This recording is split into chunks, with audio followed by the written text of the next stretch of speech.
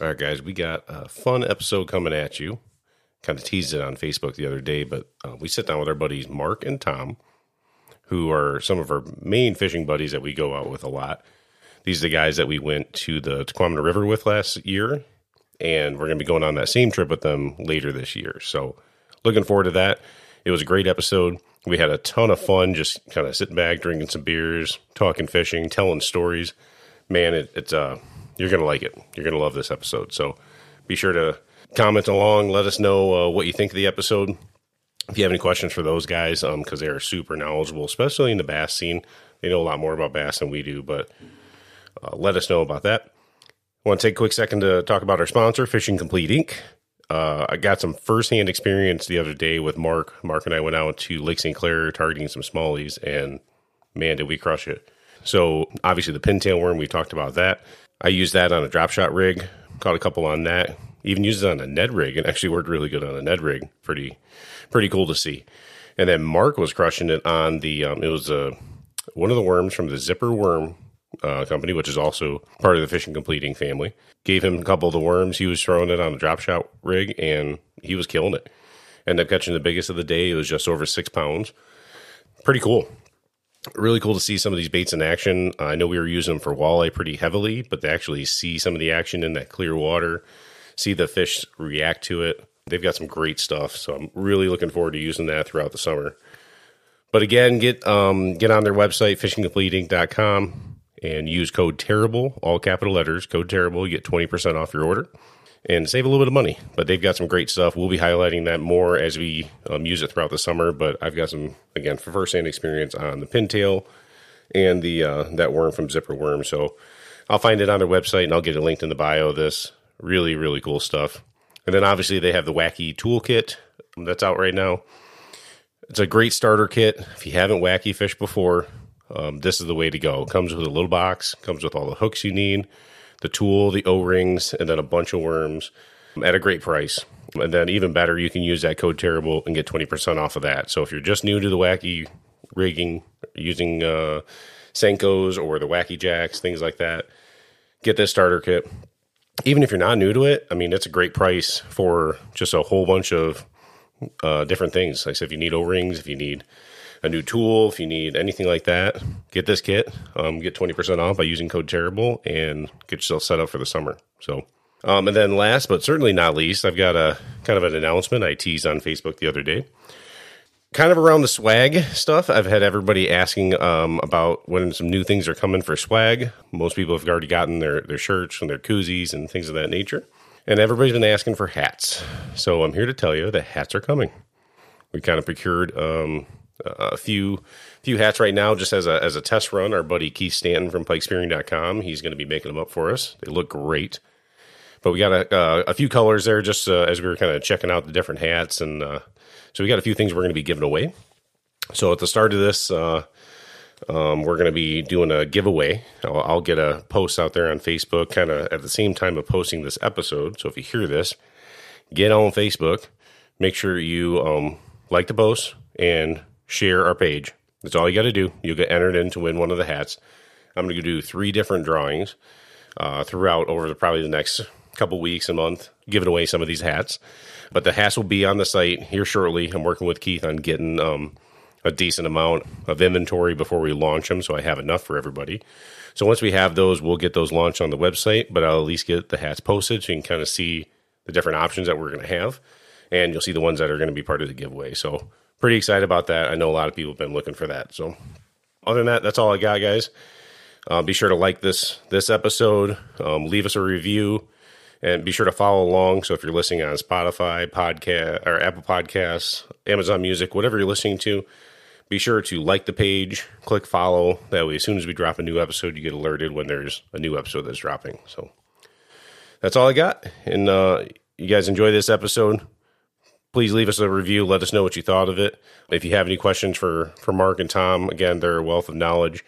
Let us know. We got some Q&A sessions we're going to be coming up because we have been getting a decent amount of questions coming through. You got any questions or you got a topic you want us to talk about, especially the controversial ones? You know Bob likes that. Just send us an email or send us a message on Facebook, and we'll get that rolled into some of these upcoming like Q&A episodes that we're going to be putting together. So just be sure to let us know and enjoy this episode, guys. This is Keith Stanton from Pike Spearing Outdoors, and you're listening to the Terrible Outdoorsman Podcast. We're probably going to mess up. We're going to cuss here and there. If I'm not catching anything, I might as well not be catching a muskie. Rick, we got weights and fish! Danny Irvin with Fishing Complete. You're listening to the Terrible Outdoorsman Podcast. Mr. Green Jeans. That's a humble bumble. Hi, this is Spencer Berman from Spencer's Angling Adventures, and you're listening to the Terrible Outdoorsman Podcast. Snort. All right, welcome to the Terrible Outdoorsman Podcast. Got Ryan Collin, your host. Yo, yo, yo, what up for show? Bobtastic Collinator. Yeah, who else we got? We got Mark Kane, professional home inspector, fisherman, and hunter. there you go. The man that does it all. So Mark is back. He was on episode 6, I think. Something like that. It's episode 6. We'll look that up and we'll confirm that episode 6. And we got a newbie. Yep, Tom Toland.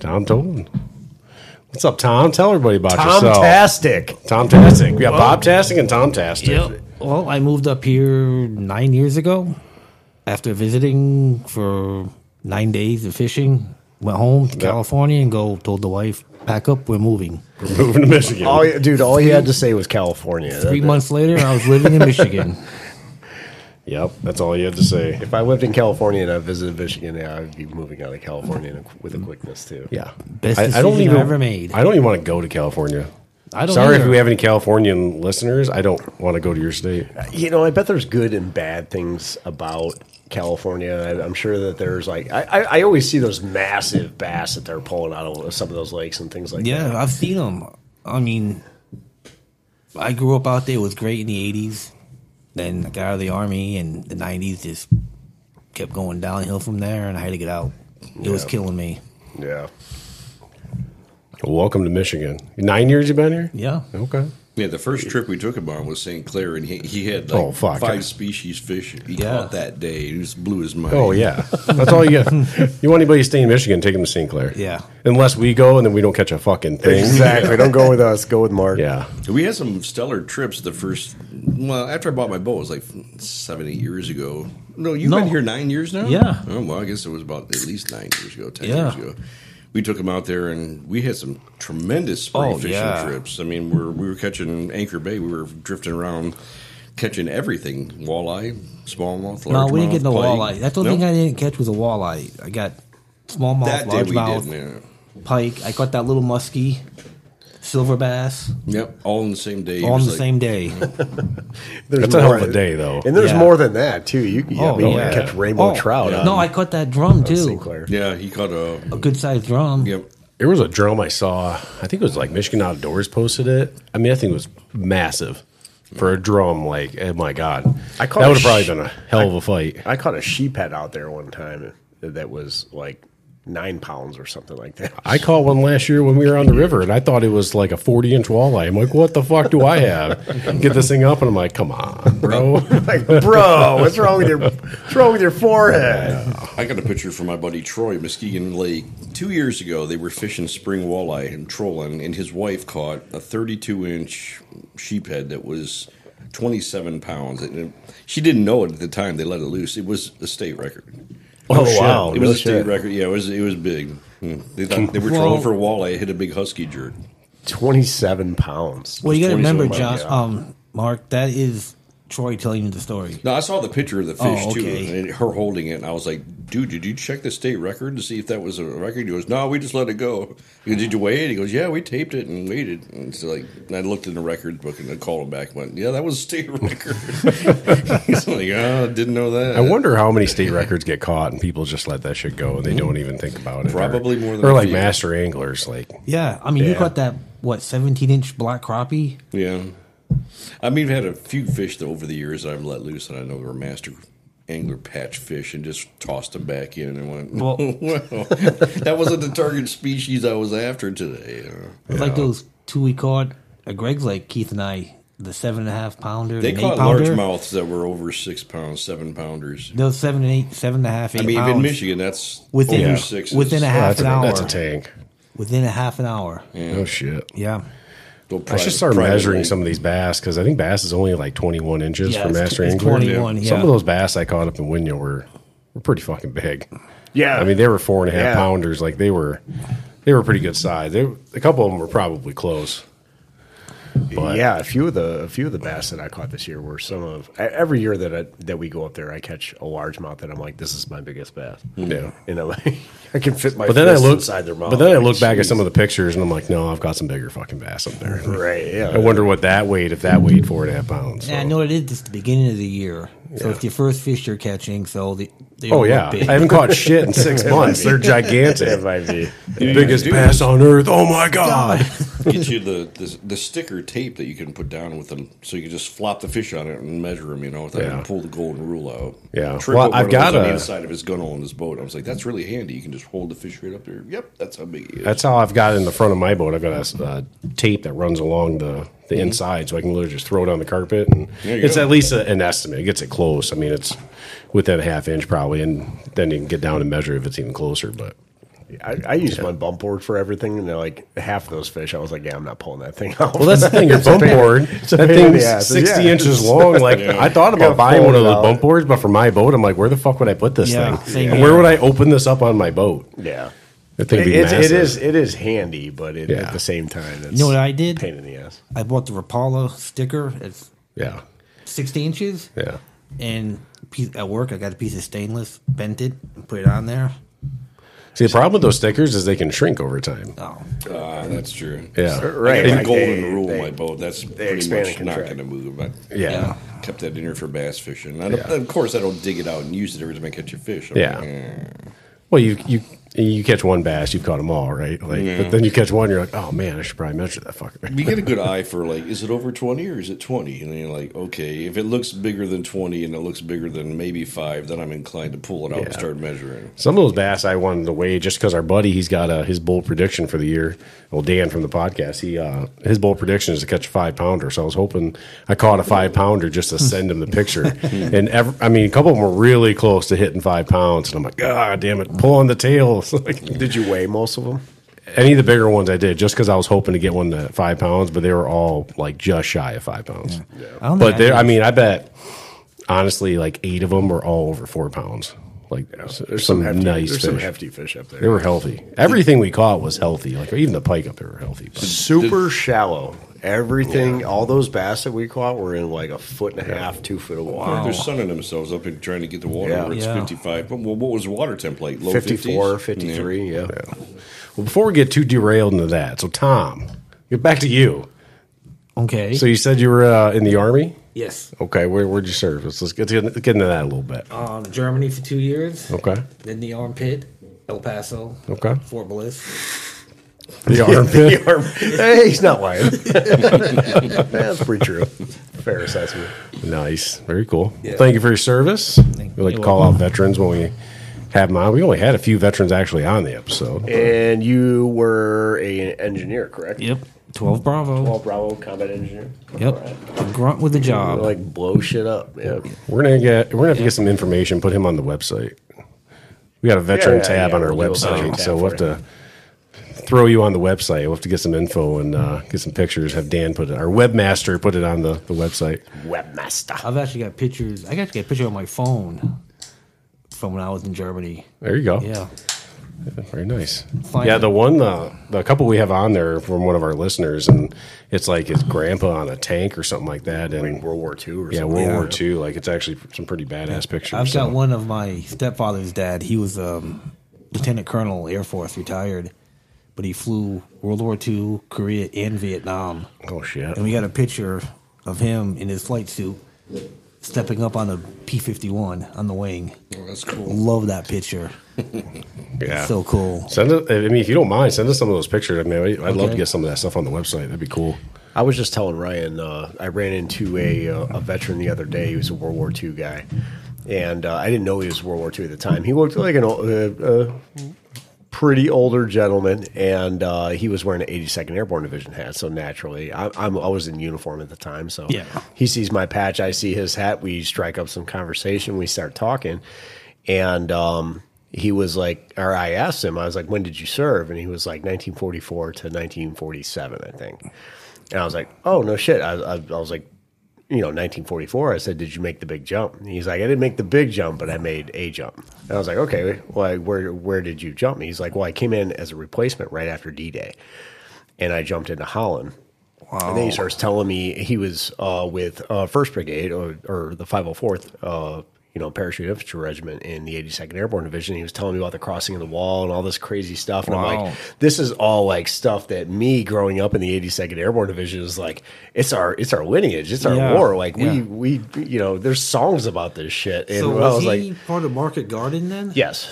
Yeah, he was part of Market Garden. And then as we started talking, I was like, hey, were you in the Bulge as well? He's like, yeah, I was at the Bulge. And I said, just knowing generally what I know about history, I was like, in relation to Bastogne, where were you near Bastogne? He's like, we weren't in Bastogne. We were tied into the lines. The 101st had Bastogne, but we were tied into their lines on one flank or whatever it was, but on one side of it.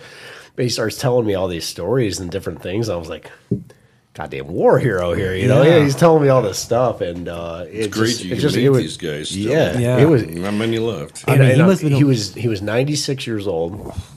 And I'm telling you, man, this guy was walking and talking like he could have been 70. Wow. You know what I'm saying? And I mean, still 70 years old is pretty old, but he didn't strike me as like very lively, and I mean, his thoughts were all there, and he was speaking fast and stuff, and like, I was super impressed with the guy. He's probably one of the last ones left. Yeah, they are becoming very. Yeah, they're getting to be in the hundreds now, 90s, 90s, 100s. Yeah, even, I mean, when I was in, we had Vietnam veterans still in. Yeah, I served with. Yeah, but that's now, crazy. I mean, those guys are all gone now. I was telling Bob, like, we got to get one of those guys on, like, while they're still alive. Like, we got to try to get a World War II vet on. Like, that would just be like the epitome of this podcast, to talk to a World War II vet and hear some stories. Yeah, I go to these. I go to the. I'm part of the Airborne Association Southeast Michigan, and I go to the meetings and stuff with them, and sit here and I'm the youngest guy in the room. At 40 years old, I'm 41 years old. I'm the youngest guy in the room. And but that's all they do is sit around and tell their stories about. There's one guy that jumped into a POW camp. It's a well-known operation that happened in the Pacific Theater, where he did a parachute assault into a POW camp. I have to look it up. The unit that did it. Were they Rangers? He wasn't Rangers. No, okay. It's not the one you're thinking about. Okay, the Ghost Soldiers. Yeah, it's not the one you're thinking about. That was done by the Rangers, but there was another one that was done by I think it might have been like the 187, like the Rock Sons or something like that. But he did this parachute assault, maybe 11th Airborne Division, I can't remember. But anyway, he did this parachute assault, and it's like the guys that did this thing are like legendary, So in the airborne community, so like he's like. Everybody walks around and everybody knows this guy, and everybody talks to him, shakes his hand when he comes in. Like, everybody has so much respect for this guy, for the things that he was part of. It's just cool. Like in this group of guys, there are like a lot of them are Vietnam vets, and there's a dude who did the only parachute assault that happened in Vietnam. There's a guy from the 173rd, the 173rd that did a parachute assault in Vietnam. They're the only ones that did it.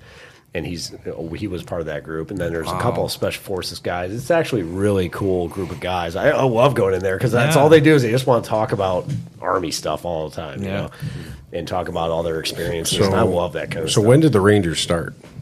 Rangers? Yeah. Rangers started in the French and Indian War. Oh, that fucking long ago. Yeah, Robert's Rangers back when they were part of the British Army. And then, now are the Green Berets like the Army's top tier? No, Delta. Yeah, Delta. But Delta takes everybody. Well, so you have different tiers of like special operations stuff, and or different levels of that. And like your tier 1 guys are your Delta or CAG in the Army, or we call them, or the Combat Applications Group, which is what we call them in the Army. But your Delta guys are part of JSOC, which is the Joint Special Operations Command. And that's the Special Operations Command that governs. First Special Operations or First Special Forces Operations Detachment Delta, and then DEVGRU, which is the SEAL Team 6. Okay, so the Navy Development Group, And then the Air Force has a special operations wing that is part of JSOC. So all the components have, and then MARSOC is like starting to spin up some tier 1 guys, which are the Marine Special Operations Command. And then you have like your tier 2 dudes. Your tier 2 guys are like your Green Berets, so what we call white special forces. So your white special forces are Green Berets, or your any of your special forces teams that go over SEALs, to Recon. Yep, your Pararescue. MARSOC, it's just part of that now, and then your Navy SEALs all fall into your tier 2, and then you have like your tier 3 guys, which are going to be like your Ranger Regiment, 75th Ranger Regiment in the Army, SWIC guys from Navy and different things like that fall under like that other tier, but they all kind of they all have a different role within the special operations community and do kind of different things. So like the Green Berets have a direct action mission, but their main mission is actually like foreign internal defense missions or FID missions, where they go out and they basically will stand up an army from a host nation. Go in there, they speak the language, they know exactly what they're doing to train, equip, and overturn governments. That's kind of what they do.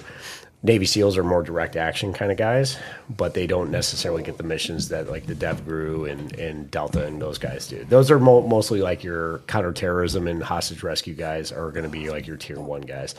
Tier 2 are just going to be like direct action and unconventional warfare type thing. Then your tier 3 are going to be like your heavy hitters, like your what we call the sledgehammer, like 75th Ranger Regiment in the Army, that's a sledgehammer. Those are, where Delta is a scalpel.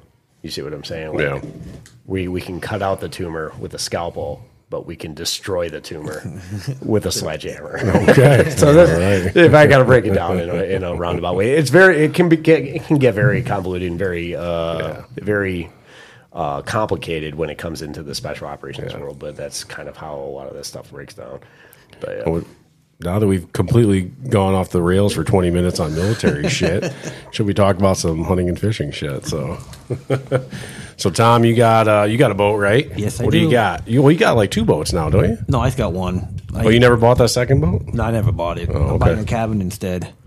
You bought a cabin instead? I'm going to buy a cabin. Place to take the boat. Okay. No, I got a 95 Stratus 268 in excellent shape. So you got a couple terrible stories with that boat, don't you? Well, two I witnessed. Yeah. They're kind of the same story, but you want to tell the story of our Tequamanet trip? Yeah, we launched the boat and got maybe 100 yards up the river, maybe 200, and flipped on the bilge pump. And no, actually, the whole thing started at Winya. Mm-hmm. I was taking on water, couldn't figure out where I was coming from. So we pulled the boat out every night. Got home, ripped out all the stuff out of the bottom, out of the back, the drain plug, all my aerator lines, ripped it all out, spent a week drying it out, bought all new stuff, re-siliconed it in, and we go to the UP. I go, I'm good to go. Get in the boat. So you thought. So I thought. So we get about 200 yards up the river, kicked on the pump, and it kicked out water for about 5 minutes. Still taking on water. So we promptly turned around, reloaded the boat, drove all the way to the Sioux, ran the Wally World, and got, I can't remember what the stuff was called I got. It was that Starboard epoxy. Yeah, you mix it up. It was the transducer in his hole. He's got a shoot through transducer, like in my boat, and where it shoots through the hole. Yeah, but there's a spot around it that goes through the hull that was leaking water. And when I reached, you couldn't see it, but if you reached your fingers up in there, you could feel just enough play around that transducer. I was like, dude, it's got to be coming in from here. Yeah. So we slapped that shit on that spot. It said wait half an hour. Well, it was an hour drive back. Yeah. You put it on like in the parking lot? In the parking lot, yep. In the Sioux at the Walmart. I had that white sticky shit all over my hands all day. I couldn't get it off. Got in the water, went up river, kicked the pump on. Nothing came out. Nothing. Been good ever since. And it's still on there. Still on there, yeah. I remember we were motoring out, and all of a sudden I look back, and you guys are going the other way, and I'm like, The fuck are they going? That was the one night that the fishing was good too, and we got to spend about an hour of it on the water. Yeah. before Yeah, we like- turned. you got actually. By the time you guys got back, was like 7 Yeah. or so. Yeah. Yeah, that was the night we caught. That was the best 75% night of the fishing. fish we caught that whole trip. okay. because the temperature dropped 40 degrees that night. Yeah, it was like 80 degrees that day. They went to We caught a cold front muskie from like hell. first spot we started fishing. I think we caught a muskie. Yeah, I'm on. And you know what I caught? No, you muted me earlier. Nothing.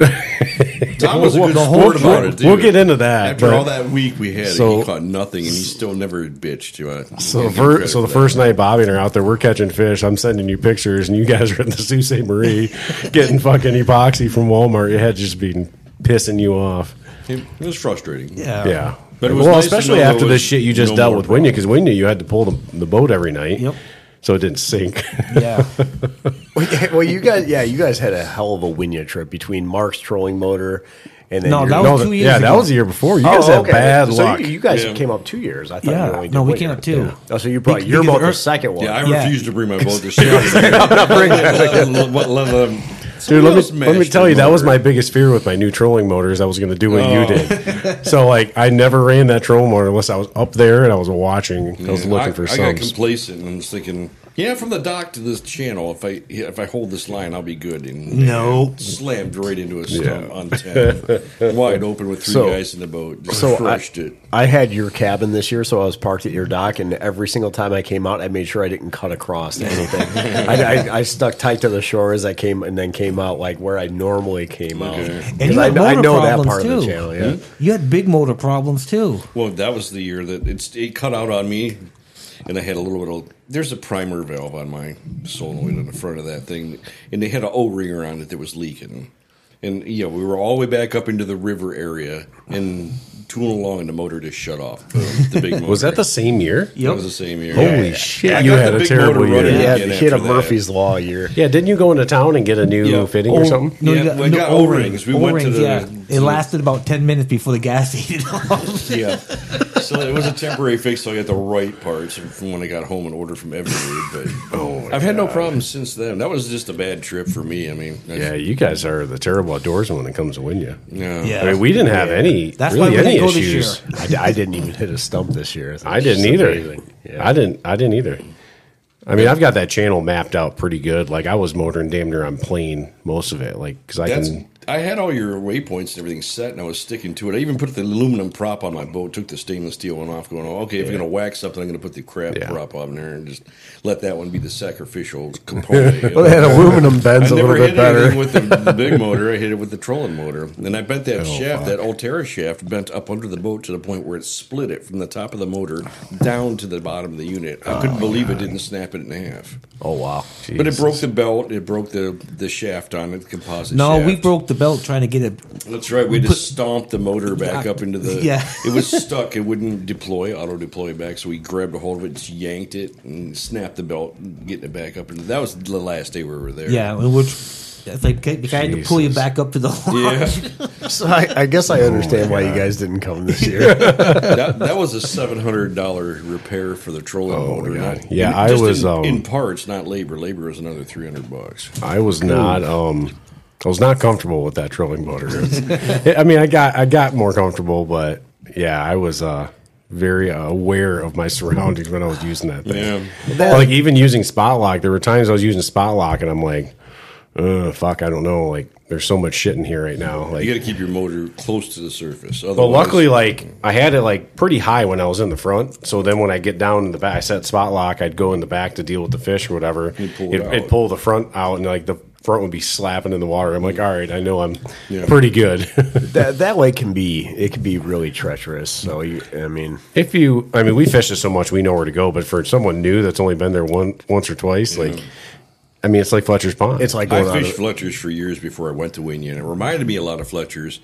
But when we fished in the 80s, Fletcher's was much lower water level, and in the summer the weeds would just choke it out to the surface, so there was nothing but the channel through the center like Winya Yep. gets. Now the water. Last time I was there, the water was way higher, and it was a lot more navigable water. Yeah. But we always fished it in 12-foot steel boats that we rented from Jack's with 5 horses on the back. You know, and so one guy hanging off the front looking for stumps while the other guy in the back was like Stump patrol, man. You hit something, going just through shear pins, you know, smashing into stuff, and Yep. those big destroyer boats. you become an expert in shear pin repair. But I would be afraid to. I never took it like a real bass boat on that lake. We always just took heavy duty steel boats. And Yeah. you never thought twice about cramming into stuff with those. And top off the UP trip, coming back, I lost one of my bearing buddies. Oh, yeah. And I was Man. so just, Maybe it's a terrible outdoorsman that are bad luck for you. I don't know. But I didn't Every take my time you're on boat- a trip with us. I didn't take my boat out for the rest of the year after that trip. And I came to pick it up because I left it here. That's right. You left it in my front yard for 3 months after Yeah, that trip. I came and went to bring it home, put it in the garage. And I'm walking around it, and I go, I'm missing a bearing buddy. What the hell? But the one You thing didn't notice it until you no. picked it up? Yeah. he proclaimed after he wanted to go back to Tequamanon and fish again after all that Yeah. controversy, not catching fish. The one trip he wanted to make the next year was he wanted to go back there. So, I Go ahead, go So ahead. I go to this to the auto parts store, buy bearing buddies because they're basically all the same, right? not yours. Not Not really. mine. Not really, yeah. I had to call Easy Loader Oh, my God. because mine actually thread in. Oh, it threads in, and the somehow thre- it came out. How it the hell came did it out. come out? If it Probably threads because in? they're both regular threads, so one's going backwards. Ah, So I called them up. Actually, I called them last week, or this week, and he goes, "Oh yeah." I go, "Okay, how much are they?" He goes, $27. I go, "For a pair, that's not bad." He goes, "No, that's for one." Of it's course. pretty essential though. You know, Yeah. like if So- you're gonna, like I'll pay so- $30 to so keep I my go- to I keep go- my hub from falling off. So I go, "Give me two." Yeah. And I Yeah, told give him me I an go- extra. Yeah. Have a spare. So I told him, I go, "I'm gonna Loctite them in." And he goes, Yeah, "Don't no do sh- that." Don't do that. He actually said use silicone RTV, Okay, which makes sense because it kind of helps waterproof it too. yeah, there you go. So I'll have them sometime next week or the week after, right. because they're out of stock. So, all right. So let's stay with the Tequamanon topic. So we haven't had you guys on since then. We talked about Tequamanon. That, We had that a episode, 3.5 hour podcast about It was. We titled it "Sweaty Meat Sticks." sweaty knee sticks. But what was your guys' take on the Tequamanon trip? Oh, it's beautiful up there. It was, yeah, great scenery, Great right? scenery. We watched a tree fall on a bass tracker. Yeah, we did too. We saw Yeah. a tree fall. We- Oh yeah, when on that a bass boat. Yeah, I Yeah. remember Parked that. by his dock. Remember that the one spot where there's Oh, docks, that tree fell. We came back or something, and when we came back, we saw the tree. Yeah, had but I fallen think you on guys it. actually watched it. We fall. watched yeah. it. We watched it go Yeah. down. Yeah, that's right. We were. That was the day that we went all the way up to the falls. And we were coming back. Yeah. So okay, yeah. I That, enjoyed you it. know, I caught a few fish, and I No, you it was caught beautiful. one. Did I catch one? you got one pike. One pike. Well, But I had I a- thought you caught more than one. I though. had a few follow-ups. I was throwing that big, like, monster chrome. What was it actually? The copper hammered daredevil, the one that's like 2 ounces. Hey, we told you daredevils were the way to go. I put it into prop washing. It was just like a hubcap floating back there. I was like, something's going to grab that. Well, that's the Something only did- thing that those something fish can did grab see in it. that water, though. That water is so tannic, Yeah, man. I thought that was going to be the ticket, and I trolled that around for a while, but something grabbed a hold of that and yanked it hard, and I got about, I don't know, 3 or 4 good seconds of a fight into it, and it came off, and I was like, oh. Yeah, I mean the guy that muskie guy I bought the net from and those Booker lures from. He told me shiny and loud Yeah. for that river. Yeah. I've heard the other stretch of the river is actually a lot better. There's much bigger population. Above But the it- falls. Above the falls, but Okay. I've been told that we could use our boats in there, but it'd be better to have a 14-foot aluminum or something like that. Just because it's shallower, a little narrower in parts, but apparently the population is better up there. Really? Yeah, Wow, you'd think there would be more of them below the falls. you'd think. Yeah. I mean, we caught 3, so I mean, I consider that a productive weekend. Oh, we caught a handful of pike too. I think I caught like a 30-inch pike out there. Yeah, that first night. Yeah, I mean, first we night, caught like- we caught like 6 or 7 fish that first night, and then it went down to 40 degrees that night. And it got thin after that. for And then sure. after that, it was 1 or 2 fish a day. Like it shut off to nothing. Water temperature dropped and we kind 10 of degrees. We expected that to Yeah. happen with that big weather change. Oh that. yeah, we were dodging those thunderstorms the last day. yeah, It was kind of Up nuts, river, yeah. down river, go back up river. Yeah, we were trying to stay. We were like staying Yeah. in the eye of the storm for a little bit. yeah. Yeah. But I think one of the muskies that we caught was right before that storm, wasn't it? Maybe I don't know if we Because I caught them on 3 separate days. Yeah, Yeah. I'd go back there again in a minute, just because it Yeah. was a beautiful Well, river. yeah. It had a lot of good cover in it. Had a lot of wood on the edges. Well, I mean, we it were- wasn't not hard to fish, and overall, it was a beautiful experience. I think it was just the weather. so we were we got just screwed by the cold front. we were just talking about it, and so we're kind of have set in stone the weekend, or so the week after Labor Day. That'd be perfect. Okay. So it's going to be September this year. It'll be a little bit later and kind of coming into the fall, which kind of give us a little bit But different you look figure at it. September down here is October up there. You know, there's Yeah. going to be salmon running up that river at that point Yeah. too. So we may run into the stray Right. kings or coho or Right, trout right. or- I mean, if, Right. if you're not catching muskie, You might get in some nice tying pike, just Right.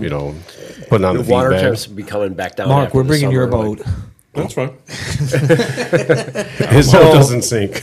Well, knock on wood. Yeah, so that's the plan. Is that we're planning for The day after Labor Day. Yeah, I'm doing a camping trip the weekend of Labor Day. The day after Labor Day is Tuesday, whatever day it is, and then that Tuesday I'm gonna go straight from my campsite up in Sheboygan to go straight up to Tequamanon. He's gonna meet me there with the boat. Perfect. So yeah, that's we'll go that's kind of Tuesday our to plan. Saturday is what Tuesday our to plan is. Saturday. So it's is the- before Tuesday to Saturday. The Tuesday after, so the day after Labor Day, that Okay. Tuesday is when we're going to drive up. Okay. And then stay until Saturday. That way we can come back, have a day to unpack, unwind, yeah, get the okay. boats before in. the work week. That The Yeah. campsite will be emptied out after Labor Yeah, there Day, won't too. be Yeah. anybody. right. There won't in be there. anybody up there. So that's kind of the thought process Yeah. too. There'll When be it- nobody going north on the day after Labor Day. You'll have traffic coming home. Yeah. But we'll have clear sailing going north. One of the other things that I was thinking about is that we can fish a river like we did for a couple days, but we got some time to play and we can do some different things like let's go up on the other side of the falls. Because we pull our boats every day. That Dollarville impoundment. That Dollarville impoundment, let's hit that. It's not going to be the weeds should be down a little bit. It's going to be a little bit later in the year. Brian and David fished it, and they said when they went, it was pretty weedy, but that was midsummer. They went like Yeah, I wanna say July. I mean, we can. It's not all that stuff is pretty close, you right. know. But yeah, we fished 20 2 minute, days and 30 we're minute not drive. seeing anything. Then try something different. We've Right. already seen that 17 We've mile seen stretch all of river. 17 Yeah. miles of that river. And that's what we did at Windy last year. We went to Long Lake for the day. Yeah. Yeah, I caught one yeah. fish. yeah. Do something different. we can do a see lot some- of. We can do a lot. We can do whatever we want. So that's When it gets cool. topped out with weeds like that, it actually makes locating a fish not that difficult because you Right. end up fishing the open pockets of water. And Yeah, if you're into or a the top weed water edges. or a buzzbait bite, that's a great time Yeah. to do that. Right. Yep. I'm It'll all probably about still be. I top mean, water I'm and sure big it'll fish. still I be love it. decently warm up there too. Because I mean, Labor Day is usually 70s, 80s, but up there it'll be a little colder. But I mean, you'll have color change probably the end of September. Like you Yeah, might even have it when might we're be- up there. It might be Usually beautiful third up week there. of September up there is the start Yeah. of fall. Yeah. So we'll be good. I think it'd be good timing, like you said, salmon coming up the river. I Yep. think it'd be different than what we did the first time. Same river, but just different time of year. Change it up a little bit. I mean, I've read so many things on that river about how it's just a great fishery for walleye, smallmouth, and we didn't catch any of that shit. No. And I feel like it really was that weather that screwed us up. So if we get a flat day with the bay, like we saw the last day we were there, Yeah. and we fished the mouth out there, and the salmon are actively like pushing up, Yep. that'll be an easy place to throw spoons and spinners and maybe really Yep. connect with some nice salmon. Yep, Big a little I'm bit. game. So that's the plan. Bring So some we wider gotta stuff too. book our campsites. Okay. I mean, I'm sure they won't book up, but I'd rather get it on the books. And Yeah. You said we're going to So- do 2 sites this year. Yeah. well, we're gonna have his camper and a boat. So we'll definitely need a site just for us, and then we'll do another site for you guys and figure out whatever tents and sleeping situations. So Earplugs. And we got some other guys we that might have- be able to fit all four in there. We can be nuts in the camper. I got a pop-up camper. I don't know what sitting the- back here in the weeds that hasn't been open in 12 years. Maybe I'll just pull that. I don't out know and see how about the it goes. snore monster over here. You're getting a site 6 sites down. You can put us in a Tom tent. can sleep with you, man. Soundproof tent. No. Be fine. That's the first time I've ever had to sleep with earbuds in and listen to music at like 50% volume just to be able to get the sleep. I'd wake up and I'm like, oh my God, it's so loud. The cool thing about bringing my camper is that we'll have all the the cooking stuff. You know what I'm saying? I've got a little grill that attaches to it, and I got the stove inside and the oven, and I got all the stuff. Running water, be able to wash I your got hands, and running hot water water. and shit like that. So it's So it'll you're be bringing nice the for you. camper. You're bringing your boat. Because he's already going to be there. He's I'm going to gonna be in up at Sheboygan, Mullet. so I'm only going to be an hour. So it's and like a an half. hour and a half for him. That's why we're doing it on that day because he's leaving Mullet September or the day after Labor Day. So he's just going to go north for about an hour and a half, and I'm going to pull out early in the morning with his boat. Okay, you're bringing his boat. Right. Okay. Yeah. good. Yeah. That way we have the camper just for the amenities of the camper. You So got to Mark take gets a, to you buy got as well. you got to It's take only a an hour shit. and a You half. don't have to go run to the shower. You can just Right. run in the camper. Oh, you that's know, perfect. so Yeah. yeah. Oh, I So- didn't So go to Mark the gets a bathroom every tent, time I right? had to pee. I tell you that. I was walking behind your boat, and just letting I got piss stains. I got piss stains all over my boat. Oh, man.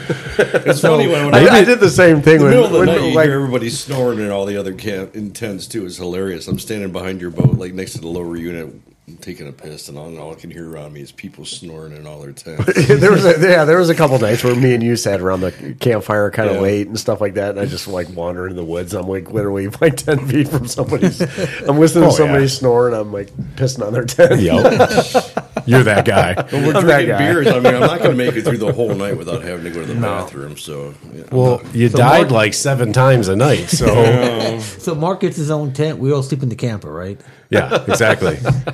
Well, I'll tell you It's what. not the worst idea. If the weather's bad and it's cold, come on in. You guys can come in. I've been I talking made to- the reservation for the sleep apnea study, and I'm still supposed to go to do it. I haven't done it yet. So. You should do it. Get a mask before we go. And Yeah. What do they Every do? realtor I've talked You to gonna have for an my extension cabin, cord I run go into a battery to 2 run that thing in a bedrooms. tent or what? And they go 2 bedrooms. 2 bedroom. I go because my gut. Well, I guess I fish with snores really bad. Really and I bad. had to make sure the realtor knew that this is not my gay husband. He's got a wife. We just do a lot of fishing together. Because he's talking like, yeah, we snores really bad. I was here looking at us like we're the happy couple. You know? Wait, man, you guys. Exactly. Now let's get this straight. I just snore. This is my gay husband, okay? Hey, Not that there's anything wrong with that. nothing wrong with that. I mean, It's fabulous. you can be a fabulous fisherman. This is what it is. Whatever you're into, dude. Yeah, different strokes for different folks. Tom's the only, Literally. only guy that's like my age in the group that we're hanging with, besides you guys, that's married. I mean, Yeah. everybody else we're all bachelors now. So Well, I've been trying to come up with a name. Because y'all fish If too this much. cabin works out, we've been through the war. I lost twice. You're all the vets. so if this cabin works out that I'm looking at, we got to come up with a name for it. The cabin? Yeah. Oh man, I don't know if you should name it before you Yeah, I seal know, the I deal. That's like bad. That's got to be some bad luck. Yeah. And you're not really doing well with the luck situation. Yeah. I have to call it the Red House. The Red House over yonder. Red House I over was yonder. thinking maybe the Old Red. He-Man Woman Haters Club. Old Red. It was the He-Man Woman Haters Club. There you go. The He-Man Woman Haters I don't know if Club. your wife's gonna like that when she comes up there. Well, you don't tell why her does it till- say She's He-Man not showing Woman a real Haters interest Club in on being it. up there at this Yeah. point. So After she's you kinda giving him the close- green light to be the boys' place. Yeah. Now I'll have to I take like her up it. there like once or twice a year, you know. Yeah. On a non-guys weekend, take her up there and Yeah. go see the sights and whatever Yeah. the sights of Glenny. All the majestic, Yeah. the majestic Lenny. Keith and I went into the Glenny Tavern and had a beer and a burger one night, and we walked in there, and everybody was like staring at us because they could tell we were not the. Who are regular you? crowd. You're not local. Exactly. Well, wait until I walk in there. It was You're Fish not Fry from- Friday night, and then we went in there at like 8 o'clock, and they're like, "We're out of fish." I'm like, "We came in here for fish." No, there's no more fish. Wait Like, until I just walk give in me there, what Mark. you want. boy. Yeah, I didn't argue with him at that point. You know? Everybody in that place was giving us the stink eye when we walked in, and we're like, we look like everybody else. We had 3 days no shaved, smelling like fish. Like we should get Yeah, along but fine with they the smell crowd. like fish for other reasons. We'll fit in fine here. After an hour of being there, things got relaxed. Was this the weekend that you fell in the water? that was the weekend. Did we ever? I don't know. Probably Did we smelled talk like about that Sunny last Lake time? too. I don't know that you told that. Well, I think we tell that you might story? have told that story, but that was 60 episodes ago. So you should tell that story again. Okay, so Keith and I go up to Sunny Lake, the little tiny 20-acre lake in the middle of the Huron Forest near Glenny. A friend of mine owns a cabin up there. We were going to go out in his 12-foot boat he's got tied to the side of the lake, and it's an old, like, 1960s aluminum boat with no flotation in it, beat the piss, squeaking and, like, popping, and Keith is standing up in the back, throwing like he's in an 18-foot bass boat, I keep telling him, be careful, it's going to be getting a little tippy in here. And at one point, he loaded up a cast, and I looked over at him, and I saw him just let it loose, and his feet kicked forward, and the whole boat shot out from under us. And I was looking up at the sky. And, So he's standing on top of the seat. well, he was standing on the floor of the boat, but he had his feet all the way back against, like, the right side of the boat. So he was not standing in the center. And here I'm at okay. the front of it, and I'm trying to stay in the center because I know he's not, like, he doesn't have his weight in the center of the boat. And he threw us out of the boat in like 13 foot of water. Everything's swamped. He had a rod to go over the side. I threw mine into the boat on the way out, so it went back in the boat. Priorities. I'm So the wearing boat didn't flip. No, You guys just went out of the boat. We went out of the boat. The boat actually was like 3/4 full of water. And at that point, he's grabbing a hold of the boat, panicking, trying to pull himself in. And I'm like, dude, stop it. You're going to sink the boat because he's trying to pull himself in, and it's already full of water. So I said, hang on to the back. I got in, got the oars in the oar locks, and rowed us back to the shore and dragged the boat out and dumped it out. And our tackle boxes were full. My tackle bags were full to soaked to water. Everything in the boat was soaked. We were soaked. I lost a pair of muck boots, went right to the bottom of the lake. And we had to drag the boat up out of there and then dump it over and then get back in and row ourselves back over on the other side of the lake to the cabin and threw our stuff in the dryer and drew out. And then he thought it was funny. I mean, at that time, when I thought he was going to be like panicking, like this is a near-death experience. And then as soon as he got back in the boat, he's all chuckling about it. I'm like, dude, it was kind of funny after a while. But at first, I was like, that's not so funny. I kept telling him, don't stand there and load up like that. And he just freaking let it loose and threw us both out of the boat. Oh my And I've been God. fishing for, I don't know, I'm going on 60. Never had an incident where I've fallen out of the boat fishing. And I've been in a lot of rickety-ass boats over the years, and that boat was just... Now we go back up there, he's got two boats. That's the worst of the two, and he's got a paddle boat. So now we fish out of the paddle boat because it's a lot harder to... You're sitting in it paddling, you can't fall out as easy. Yeah. So I insisted the last two times we were up there, fish out of the paddle boat, not that rickety-ass boat. I called the boat Never Again because after that I said, I'm never getting in that boat with you again. I got to get a picture of you and Keith fucking in a paddle boat. I'm picturing this in my head. And then them two like in a paddle boat, just like paddling. Is the boat in the shape of a yellow ducky? The aluminum boat was actually yellow on what was left of yellow paint on the inside and just aluminum on the outside. It didn't even have a board on the back. It had rotted off. So the trolling motor, if you put one on there, would have to be clamped onto the aluminum, not even wood. Oh my God. It was old. It's a real gem. Yeah, is and what we you're didn't have saying. flotation devices. We found two like seats on a couple of he had a little outbuilding that was like a bunkhouse. So we took off two of the seats off the dining room chairs and used that to sit on. They weren't even flotation devices. I was like, yeah, that ain't gonna help at all. Oh, so this started off on the wrong foot. But the right from fishing was get-go. excellent. We caught so many big bass on this little lake. Was like this time of the year. It was April, May, maybe. It was like first week of right May. before we recorded, Right. like weeks before. We went up there and the ice had just gone out and there was no weeds because by the middle of the summer, this lake has like a spot about 30 foot left open water in the center, and it's all lily pads grown over. So we went up there before it got grown up, and we were throwing chatterbaits and spinner baits and just slamming big bass. We just like every third, fourth cast, we were hooking into 3 or 4 pound fish. And we're like, this is great. Yeah. Well, don't tell everybody where this lake is. Yeah, no shit. It's in the middle of nowhere. Tell me. Trust me. Yeah, tell us. It's on a state Don't tell forest them. road and like 10 miles of bad road to get back. We've got to people right now on their phones like, where is it? Good luck finding it.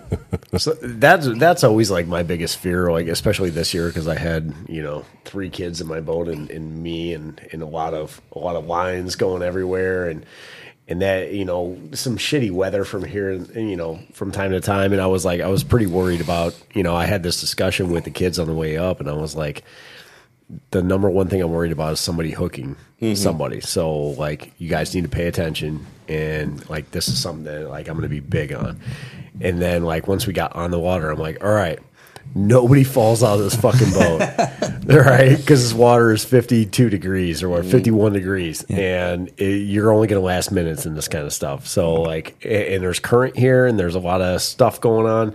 Like, you cannot fall out of the boat. So everybody like needs to pay attention to what you're doing all the time. This is how real fishermen fish. Like, you can't just get up here and just start chucking lures everywhere. Like, there's a science to this, so make it happen, And I was on it. They were good. Like my crew was good this year. Like they handled their shit well. They netted fish well. They caught fish well. Like everything went well. But I was like a nervous wreck the whole time. You never know. I mean, somebody gets hooked in the face or in the head or the neck, and it's bad news. Jackson hooked Jason a couple times. Did he really? Well, it wasn't really during a cast. One time he hooked Jason's line on a cast, but the other times it was just like he was not paying attention to like where his lure was, and it hooked his bibs a couple times, so nothing major. But I mean, he's 8 years old. Like, I gave him a little bit of break.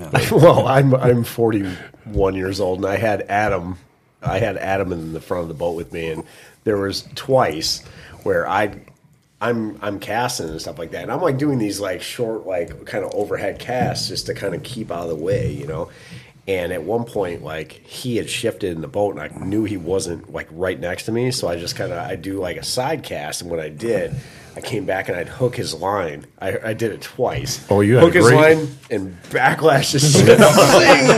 Just backlash his shit on my reel, and I'm like, God, what a dum dum! I'm the one that did it. Yeah. You know what I'm saying? He never did that stuff. Oh, but he man. was always to my right, and I'm always casting. That's right, when you so. take that reel and you just set it down and be like, I will deal with this in the cabin. Oh yeah. I had 2 rods on deck at all time, and I was like, all right, just put that one to the side for a while. But, Oh, man. Yeah, I've fallen out of my boat, Yeah, he did. out of my Lund. Really? On Woodland. Yep. On Woodland, yep. But it was for a good cause, though.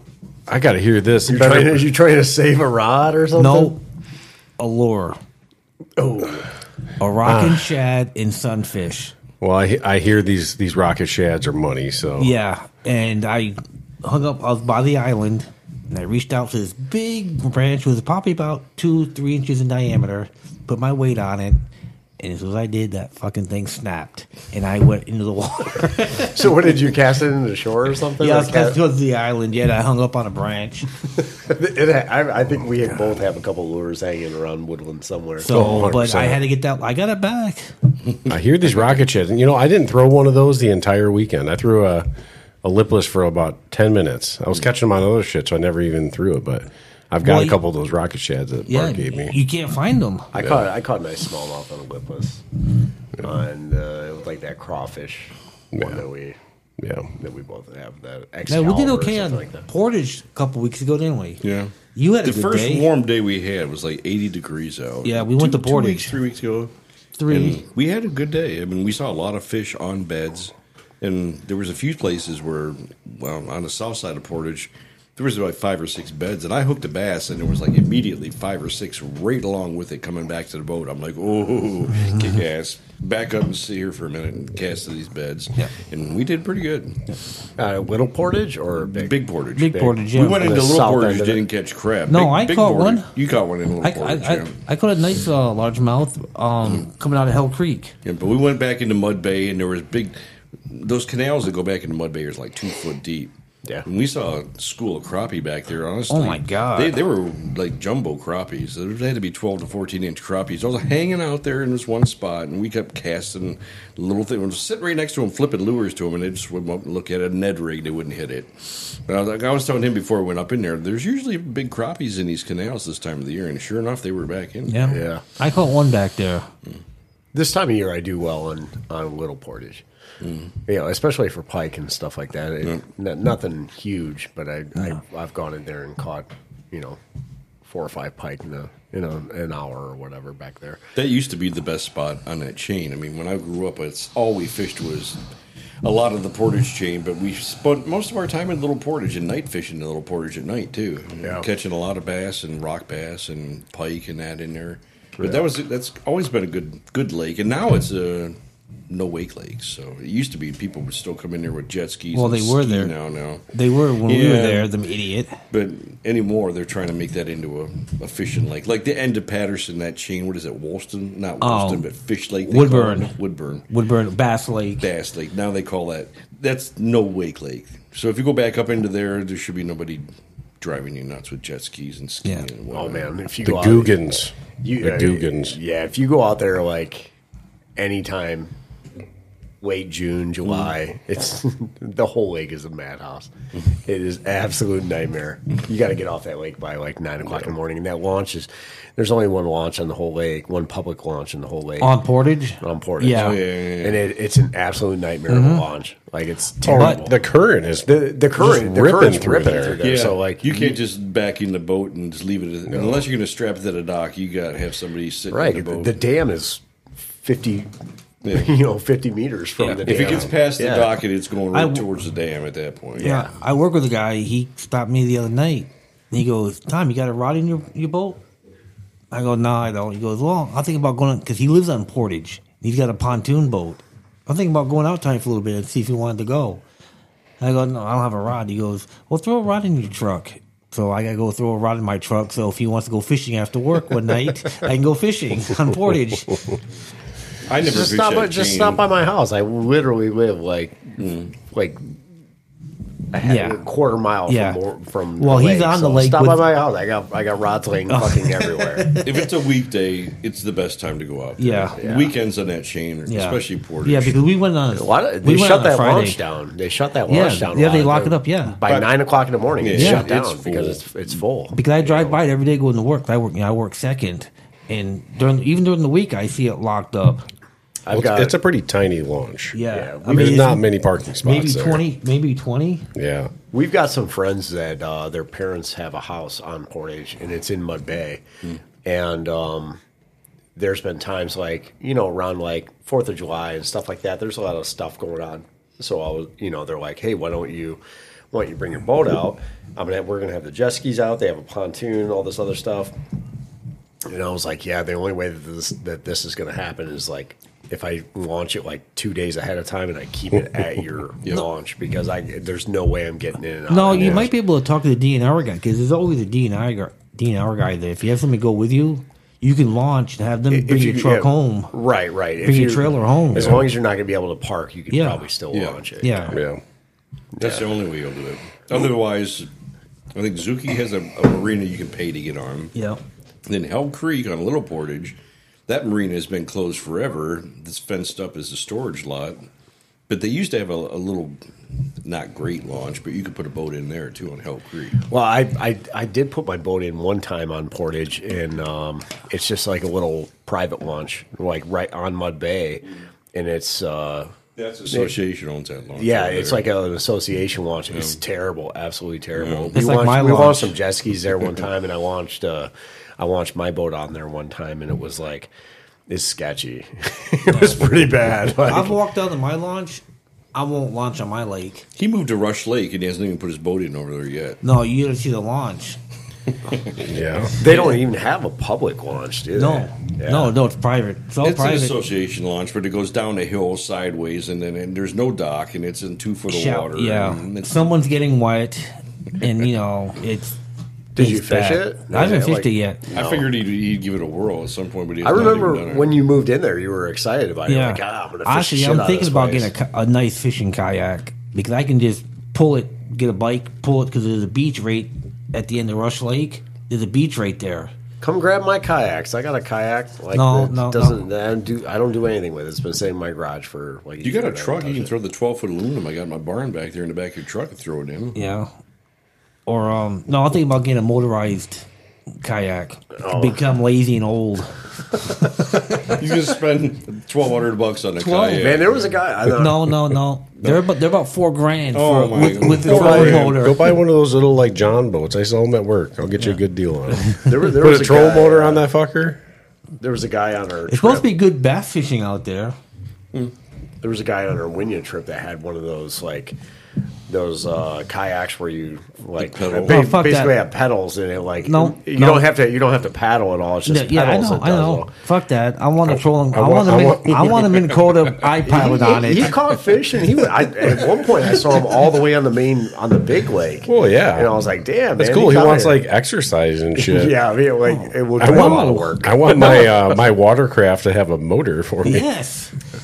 Call me lazy. I don't care. I'm fucking old and lazy. Well, especially after this year experiencing iPilot. Oh man, yeah. I will never go back. I should have. Cabela's had one for their Black Friday for $3,500 with a Motorcraft trolling motor on it.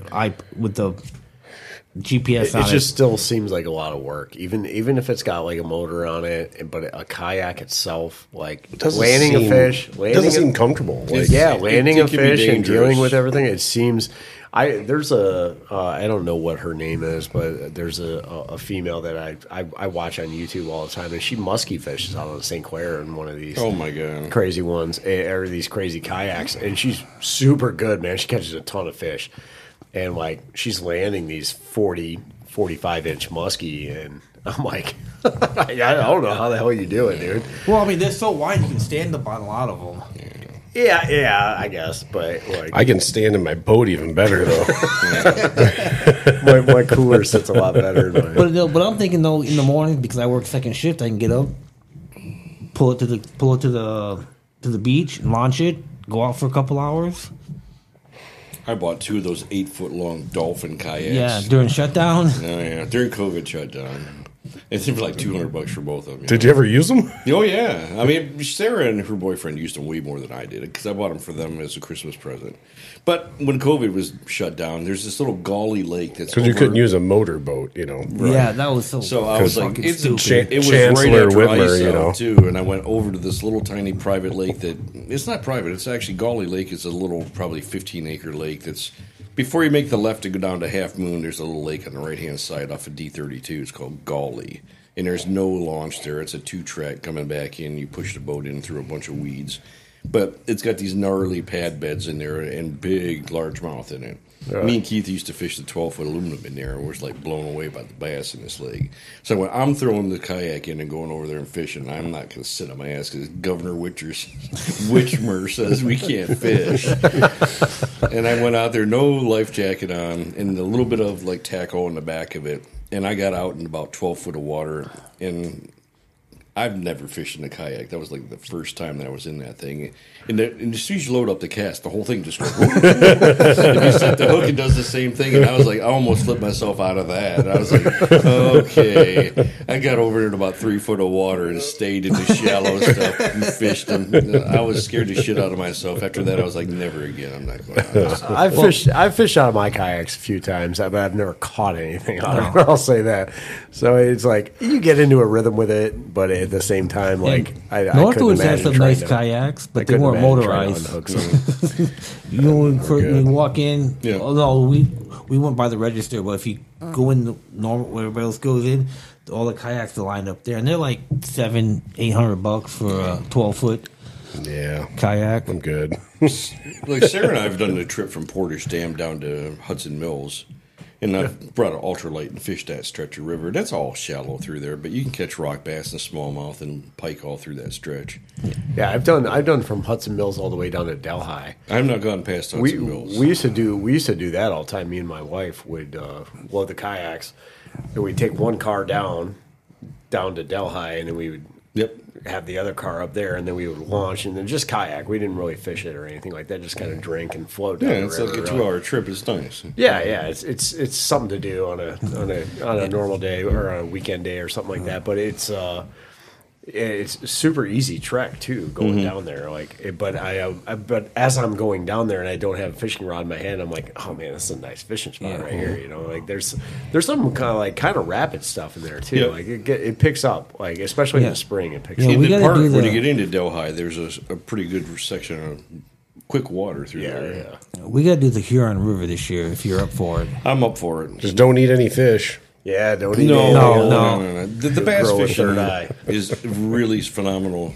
Wade fishing for smallmouth, and this is the Huron River below LaForge Dam, which is just on the north side of Eastern Michigan's campus. We used to live there in apartments. I went to Eastern, so Todd and Troy and I used to fish every day down there in the summer because we lived there year round, and basically walked from the dam down to Frog Island Park, and all you need is little mini fat wraps, little spinners, little mini tubes, 2-inch tubes, and you'll catch 50, 60 smallmouth. Oh, it was a in an blast. We did it a afternoon. few years ago. I had a And you never great know what time. you'll catch in there, too. There'll be pike, there could be walleye in there. I saw one guy one time caught a beautiful, 20-inch rainbow trout. We were like, where the hell did that come from? Because everything from Ford Lake can run up to that point, and it gets to LaForge Dam, and it can't go any further. So in the spring, there was really good walleye and smallmouth fishing in there. But in the summertime, if you want to just put on some tennis shoes and shorts and wade down and fish, you'll catch a lot of fish. A lot of smallies. Nothing big, but It's fun. But you use ultralight. On a 5.6 ultralight with 4-pound test, you'll have a ball. No. And that current of a 10, 12-inch bass feels good, and then you hook like a 16-inch or 18-inch largemouth, it feels like, oh my God. It's cool. It's a good time. Nope, I run 20-pound braid on my ultralight. 65. We fished that before there was 60 braid. pound. I can fit 12 yards on that fucker. It was always 4 7 6-pound wraps. tests. Yep. One cast and I'm spooled out. Yep. Doesn't give the fish any chance to run, you know? No. But they made a nice little park of that area. It used to be there used to be a paper mill there, and then they built condos on the other side. There used to be a paper mill factory. And now it's all kind of developed, but if you walk that area from the dam down to Frog Island Park, it's about a mile and a half. And then you walk up along the tracks all the way back there to where you parked. And it's a nice little afternoon fishing Yeah, trip that like- you spend like 2 hours three- on the river three- and catch yeah, 2 or 3 more hours, yeah. smallmouth than you can imagine sometimes. No shit. It was fun. I enjoyed it. Except for the rocks in the shoes. But, Yeah. you know. There's only 2 spots in there that could be possibly 5 feet deep. There's 2 holes in there. One we used to call the shopping cart hole. You used to have a shopping cart that was washed up in this deep spot. This sounds all right. People would Now throw we're talking. bicycles and everything off. It's the all those LaForge Ann Bridge in there. Arborites, man. But there was always stuff in the river there. But there was a shopping cart for years in this one spot. We called it the shopping cart hole. And every time we get to that spot, there was always bigger fish in that, like 5 foot of stretch of water. It only lasted about 30, 40 yards. There was a little hole in that area. But man, did that hold some big fish through there. No shit. Nice. Honey hole. It was the honey hole, the shopping cart hole. Shopping cart honey hole. All right. So, Mark, since we talked to you last year, recap your fishing year. Well, my fishing year was pretty good through Tequamanen, and then afterwards I did some trips out to the west side of the state. I did a Muskegon River fishing trip. Oh, yeah. And there was an awesome day that we caught pike and muskie and smallmouth. Keith and I did a Muskegon River trip after that, more like in the middle of the summer, where we fished from below Rogers Pond all the way probably 3 miles downstream to where the Muskegon River opens up to quite a big river. It almost looks like a lake in some areas.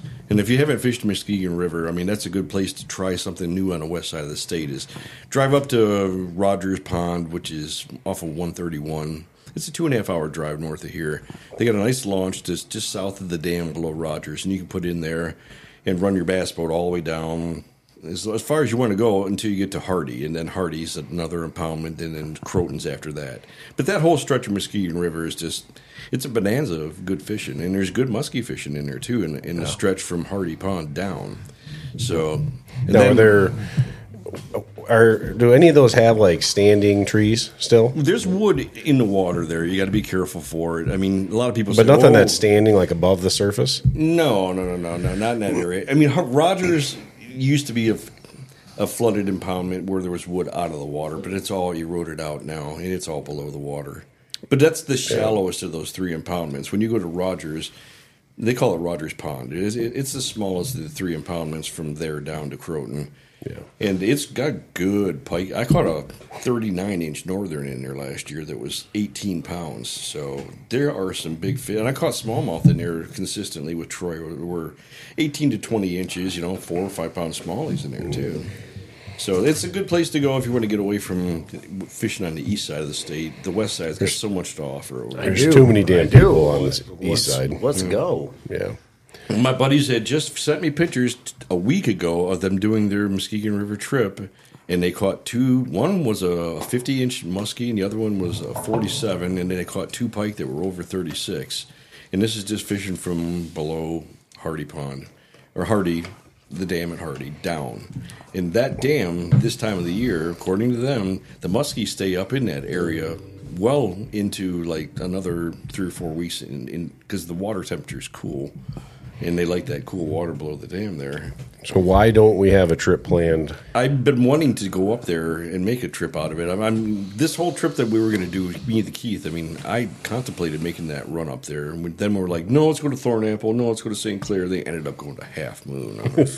Oh, man, how did that day change? Yeah, because Keith didn't get his ass out of bed until 11 o'clock when he got over here. I'm like, okay, it's a 2-hour drive up there. Now we're going to have, not a whole day to fish. I'm not going to make it a trip. So you got to start kind of early. But if you leave door to door from here to get up the Muskegon River, it's exactly like 2 hours and 15 minutes. And it's right off of 131. So it's not a bad trip. No. If you guys want to make a trip up there, I would suggest between now and the next month is going to be prime time for. Thornapple is like an hour and 45. Yeah. Are there any campgrounds up in that area? Yeah, there's all kind of. Between. Croton's got a campground, don't they? There's 2 campgrounds in Croton. There's campgrounds on Hardy. That's all federal forest area up there too. So there's plenty of camping up there. So I could haul the camper. He could haul the boat. Yeah, easily. If you wanted to start out like in Newaygo and fish the Croton area and then go up the Hardy impoundment and then go up the Rogers or go opposite and work your way back down, you could easily do that and spend 3 days up there and fish a lot of water. Yeah. So we always have a look at Croton. Croton's got big pike in it too. Yeah. So I've been on the Muskegon River many times, but really just on a kayaking trip that we go on, right.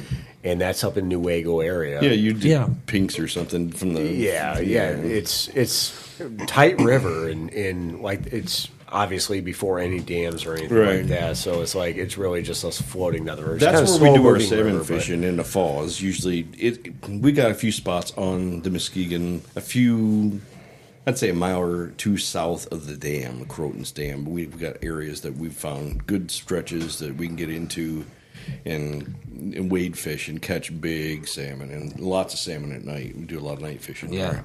But once you get above Croton, Hardy, the river opens up into some really wide areas where you would think you're on a lake more than you're on a river, especially when it comes down into the dam impoundment areas. Like Croton is a pretty big body of water, so is Hardy. But you got to go way upstream until it starts narrowing out into a river again. So these are impoundments. Would you equate them to kind of like what we fish in Winya? Yep. Type stuff. Yeah, but same kind of situation. But I think river channel exactly mixed with some flats and. But the impoundments aren't as full of wood as they are in Winya. Yeah. Inland. They're not like flooded lowland reservoirs. These rivers were pretty much established rivers that had been used for logging trade way before they were, used for just regular fishing trips and whatnot. But it's not a stand full of wood like you have at Winya. Right. These are pretty good sized rivers which open up into areas that are pretty massive in areas. And I wasn't afraid to take a 19-foot glass champion bass boat on it, You got to watch for wood floating because anytime you're in a river impoundment, you got the wood that washes in when it rains hard, and then you got to look out for floating wood more than anything. So my boat, you could run my boat easily. It's no different to Quammen. It was a lot like the Muskegon River. Okay. So I would say they're real similar in the fishing abilities, in the size, and in the current and whatnot. Until you get to the impoundment areas where it opens up, then it becomes like more of a lake. Okay. But I'm Google Earthing it as you guys are talking. We should make a trip up to a muskie trip here shortly up to the Muskegon River, right below Rogers. As long as you give me a couple days notice, and I'm in. So Mark is the worst at giving notice on anything. I call these guys at the last minute because I'm single and I do whatever the hell I want. The other night you text me and you're like, "We're going to Thornapple tomorrow morning," and I'm like, "Fuck, I'm going to bed for work tomorrow." I know. These guys they're young and married with families. I'm like, yeah, No, they ain't gonna make hey, it. Well, that doesn't even matter. My wife doesn't give a shit. You can call me anytime. Like I can make it happen, but I just gotta have a few days. Well, notice. see, I still Had wanna I not throw it just out came there. back from Winya and I was off for like a week and a half, I would have just been like, "Yeah, I'm not coming into work. I'm going When'd you go fishing." to, wait a minute. When'd you go to Thornapple? They didn't We didn't. We were supposed they to. went to Half Moon because then. Keith, went to Half Moon. Keith couldn't get his ass out of Keith. bed. Keith was Yeah. a late riser again, so we ended up going to something Yeah, local. that's the only problem with Keith. You got to tell him like 4 hours before you want to leave. Now remember, to be you're there. recorded. He He's knows hearing you. that. He knows that. Keith knows it more than anybody. He's not. He's proud of it. He's not in a big hurry. And if you plan something with him and you say we got to be here at this time, just plan on whatever time you want to be there. Tell him 2 hours before that. See, I'm the We opposite. want to leave at I'm 3 always- in the morning. I'm always the first one here. Yeah. Because that's the way it is. I mean, he's a good guy to fish Oh, with. I yeah. have a great time. He's an excellent fisherman, but just I don't know, man. It's, I mean, how many times have we gone out and you go, Keith, we're leaving, meet us at the lake. yeah. Well, that's a lot of times we make our plans pretty quick, and that's what I'll text you guys out. I'll be like, Yep. go into this tomorrow. I doubt if they'll make it. I but- appreciate the invite, though. I'm pretty sure it was like last summer. He Just was don't like, be like those we're assholes. we're hitting Thompson tonight. Yeah. in 2 hours. I'm like, We do a lot man, of night fishing at the last moment because he gets off of work. He works second shift. Keith does, and he'll call me like, "Let's go fishing tonight." And I'm like, "Yeah, okay," So I'll just let everybody know at that point we're going to Thompson tonight. Meet us there. Well, we appreciate the invite. Don't think that we're assholes when we say no. keep inviting us. Keep the invites coming. Yeah, 'cause- at some point we'll take you up on it. It's just Yeah.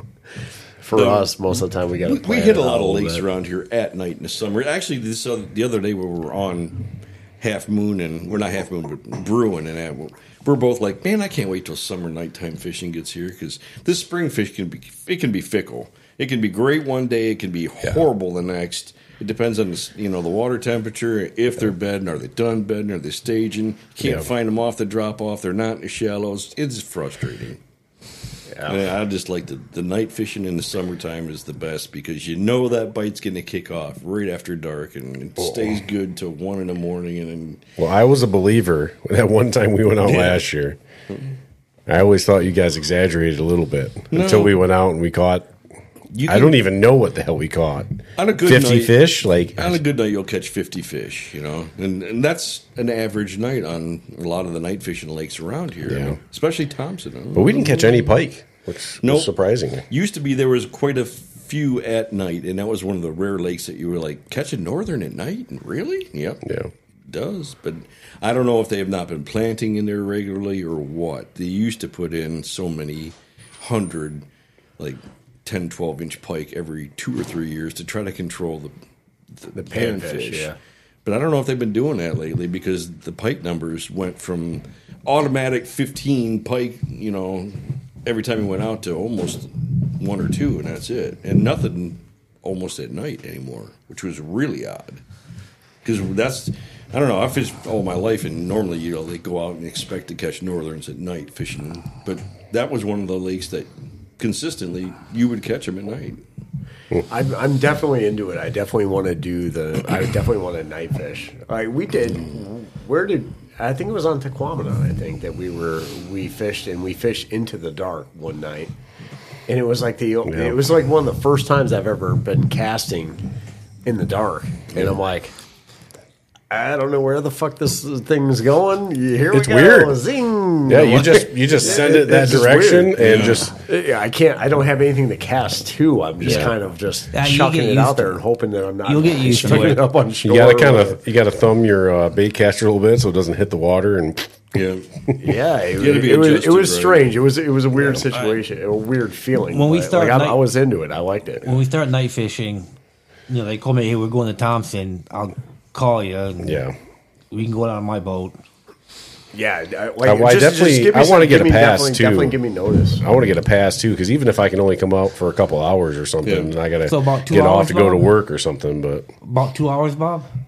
Because that's all you're going to get. right, For real, yeah. Like that's how it is. They're like, oh yeah, meet us at the launch in an hour, and I'm like, I'm in my jammies, man. if you guys can let me know in the morning, like by like 9 in the morning, hey, we're gonna fish tonight. All right, I can plan out the rest of my day. But if it's like 6 o'clock and I'm driving home at night and I'm like, hey, we're going out fishing. I'm like, fuck. I think the best Like, part. trust me, every bone in my body wants to go out fishing. It definitely does, but I'm like, shit, I'm not going to get off the lake. I mean, we till- can just I'm plan. not going to get off the lake till 2 in the morning, and then I got to try to get up at 6 o'clock in the morning again. Well, It's the gonna be a night that rough day. Mark and I went out, we only It's fished till like midnight, I think, right? Yeah, normally it's like from dusk And we- until about midnight or 1. And sometimes if the bite's really good, 10 a.m. and it's a beautiful night, we'll stay out later. But usually 4 or 5 hours is all it takes to have a really good night out. Well, that's awesome too, because you're not dealing with all the jet skis. You're Nobody. not dealing with Nobody. you're not dealing with anybody. Yeah, that was so the best you're- part. There was no Guggen. I It's mean, there was a couple quiet. Guggens as we were, Yeah. as we first got out there. A couple guys blaring their speakers, playing some Skinner or You get something some like people that. that. cruise around on the Playing pontoons, Freebird. basically playing music and kind of partying. And then you get the most consistent people we ran into out there over like the last few years are the carp hunters. They come in sometimes from 10 o'clock and they'll do a couple of laps around the lake and they'll be gone. But I don't know, those guys they were out there a lot. We got bitched at by one lady one night. She's telling us, because we had headlamps on, she thought we were the carp hunters. You have bright lights on. I was like, that's not us. That's the carp hunters, you know. You're shining your lights in our windows. I'm like, just go back inside and Go to shut bed. up. Well, I got yelled at one night by a God. guy. Yeah. Griffin was up here, and we took him fishing, and he cast out a dock, so I brought the boat up to the dock, got off, and the guy comes out, "What are you doing?" Oh my god! I go, "He hung up on the dock, I'm getting it off." "Why are you fishing this late at night?" Go back to Hey, bed. none of your Shut business, up. bro. Go back to bed before I break your hip. Like, Jesus. Easy. God. Keith and I rescued a guy in a kayak that was out there one night. It was a storm rolled in, and I was about to make the run back into the launch, and it was a bad storm coming in. And this guy he had a house that his grandmother owned or somebody, mother-in-law, back by Stumptown. And he got out to the center of the lake and flipped his kayak over, and he's trying to swim back to shore with it because he didn't want it to sink because she would kill him if he lost it. And we almost ran him over coming back to the launch, and I saw somebody in the water, like the head bobbing there, and yelled out to him, and he was like moments away from drowning. Jesus. Yeah, and we had yanked his kayak into the bass boat, dumped the water out of it, and he was shivering like crazy. He had been in the water for I don't know how long. He couldn't remember which way it was to his house, and the storm's coming in.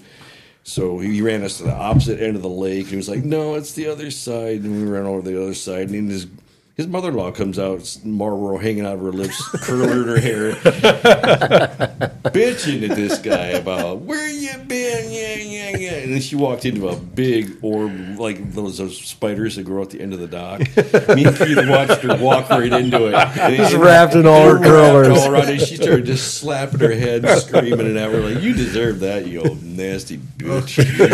That reminded me of your girlfriend on Whitmore. Yeah, with the Whitmore girlfriend. Yeah. Oh, I can just see this woman in slippers, a robe, curlers in her hair, Marlboro red hanging out her mouth. She was pissed at him. Too. Kinda We're talks "Come on, like you almost this." died, man. Give him a break. And she's like, "Were you sick? You gonna lose your boat?" You said Whitmore girlfriend. I want to hear more about Whitmore. Yeah. Whitmore All right, you've all girlfriend. fished Whitmore at night. You know the north end of the lake where the launch, where the beach is over there. Yo, I know Whitmore inside and out. So Okay. yeah, absolutely. There's a little like small community of small houses and trailers up there, and this lady started realizing that we were fishing there like a lot, and she started coming down and sweet talking us. Like, "I can bring them fish up here. I'll fry them for you, boys." And we're like, me and Keith are like, "No thanks. How you doing?" Every time we're coming out there, she was like, she see the red lights on my boat and come down there and start sweet talking us. We're like, "Oh, Cigarette boy." or her glass of wine. Yeah, she had a glass of wine and a man. cigarette in her hand. Oh, God. Like the bathrobe, slippers on. "Come on up, I'll cook them fish for you boys. You never took her up on it. No. You're like, Well, not that they're admitting to. I mean, You're not gonna say it on air. Yeah. No. yeah. Do you want me to pause this for a commercial break and you can tell us the rest of the story? All right, so we're back, and Mark definitely. And that was my third wife. Jeanne. Soon to be divorced after that. Thank God that didn't happen. No, but she was sweet on us. She stays out there and it made a habit of coming down there to yell out to us. Oh, my wife wants to FaceTime me while we're podcasting. FaceTime, bring her on. Let's I go. already Let's hung go. up. Oh, you already cut her off. Yeah. Well, let's make the trip up to. Well, you want to do a Muskie trip? Let's make a Muskegon River trip here in the near future. Within, you said within the month would be best time, right? Well, up until probably middle of June, that water stays pretty cool in there, and the muskies stay up by that dam, so it's good fishing through the middle of June up there. Okay. And they're catching them right now. I mean, 2 weeks. That was within the last week. I got photos from my buddies that fish up there, and they hung some beauties. I got nothing on the agenda for the foreseeable future. So, Okay. So you talking about Friday, Saturday, Sunday? Yeah, we could do it. I've got. Well, there's camping up there we could do, or if you want, there's plenty of places up there that I got friends that live up there that we can crash at too. It's not a big deal. Yeah, I've got my oldest daughter graduating high school, so that's happening the beginning of June, but there might be a weekend here and there. And I got a daughter having another birthday at the end of May. So it's like, Even if it's a day Just- trip, just- if just we got let up me early know. and made the 2-hour drive and fished the day and came back, well, like I said, Thorndapple is an hour and 45. Yeah. I don't mind making a day trip, getting up early, an fishing easy all trip. day. I mean, yeah, it's all day, but let's just pick a weekend and then try. hell, I to can make it do happen. during the week, Mark. If you got a day off during the week, I could do that too yeah. anytime. If you Same here. I don't need any let's talk schedules after this, and anything that knows before 2 p.m. Well, my Call schedule in. sucks. So hey, Mr. Army Man. Yeah, no, too bad you're married to Uncle Sam. Hey, you're going to go do some prospecting up in the west side of the state, okay? Good God, yeah, right. I'm in like fully in. So, well, your summer of fishing got derailed by bringing up the Muskegon River. What else did you? Any other fishing? or- In the fall, I had the glorious heart attack on October 5th, and that sidelined me from salmon fishing and pretty much everything else. I did deer hunt after that, and I got a deer, which was nice, but it pretty much derailed my fall fishing, and which is like the best fishing. yeah. So I was lucky it didn't turn into anything horrible. I mean, I had chest pains on the October 4th, and I was like, oh, this is indigestion. I just ate a whole like medium pizza myself. and I'm laying in bed, sitting up against the headboard, going, I can't lay down. It's indigestion, it hurt. And what was that? Was the precursor to the next night after I ate a Bertolli Alfredo meal for two all myself. And again, I'm sitting at my computer at my desk up there, and I'm like, all of a sudden my heart. You got the twinge down both arms, the cold sweat, and everything. I'm like, I started looking at my phone. What's the symptoms of a heart attack? Yep, you're having all of them. Jesus. So I had my daughter drive me up to Howell Hospital here in McPherson, and they're like, yeah, you're having a heart attack. And they sent me right down to Trinity Hospital in Ann Arbor, and they did angioplasty on me for 3 days, kept me in the hospital. They said, you were just this far away from having a widowmaker. I'm like, great. Great. I don't have a widow leave behind us. Good news, no widows, but Yeah. all right. So now I'm on a good diet, and I quit smoking, and I'm feeling much better. And You look better. I You look lost better. like 15 pounds, so Yeah. I ate like trash for 30 years and smoked. So I guess it caught catches me. up to you. It does. Eventually, you got to go got to cut some of that crap out of my diet. You would have smoked about 6 cigarettes by now. I would have. Oh, more than that. Easy. He'd have been hotboxing this shit. It would have been a haze of smoke. Been lighting cigarettes with cigarettes. Yeah, so I don't know. It's been easy for me ever. I've always had like times I got. You go through those periods where you get really sick and you can't smoke, and I'd quit. And then it'd be sometimes a year and sometimes 2 years, and then always start again. Then you hang around with everybody or your buddies smoking. It makes it hard to stop, you know. Well, it's only Keith now. Well, Keith is the last one that really refuses to give it up. And he drinks Coke like it's like water. I feel bad, you know, because I know what my diet was like and everything. And I look at him, I'm like, Jesus, you know, he's doing the same thing I am, but he's drinking like 12 regular Cokes a day, plus smoking and eating the crap. I'm like, see, Bobby and I used to look at you like, oh man, Mark's been doing this shit till he's 60. We could do it too. Yeah, dude, you've been the whole reason that my diet's been shitty for the last like 10 years. Like, you know, every artery in my heart was like, yeah, so clogged up now. God. I wasn't feeling like the ill effects. I mean, I thought I was getting slower around cutting wood and everything. I was like, I'm just getting older and getting a little slower. But it was a lot of restriction of flow. Once I opened everything back up, I feel fine. But yeah, it's good. Good now that I'm on a healthy diet and I feel much better. I'm just glad it did take me out, I guess. So, but it fucked up my salmon fishing also. I mean, we're glad it didn't. We're glad it didn't take you out either. And fuck that salmon fishing last year. Well, you're here to do it this year, and that's a good thing, right? There's a stretch called Heart Attack Hill coming out of where we fish is like. I'm not going to say where the rip. I'm going to give it away. It's a good spot. It's about a mile. It's a quarter mile. No, it's more than that. You think so? Yeah, it's about a mile. No, that's not that far. Yes, it is. It's a half mile. No. But anyways, the elevation from where you park the truck and you go down to the river, it drops a lot. And there's a section before you get down to the river that's a good 35, 40 degree angle. We called it Heart Attack Hill. And we used to drag salmon out of there every night, you know. And by the time you got to the top of that hill, you were like, where's this at? In Muskegon.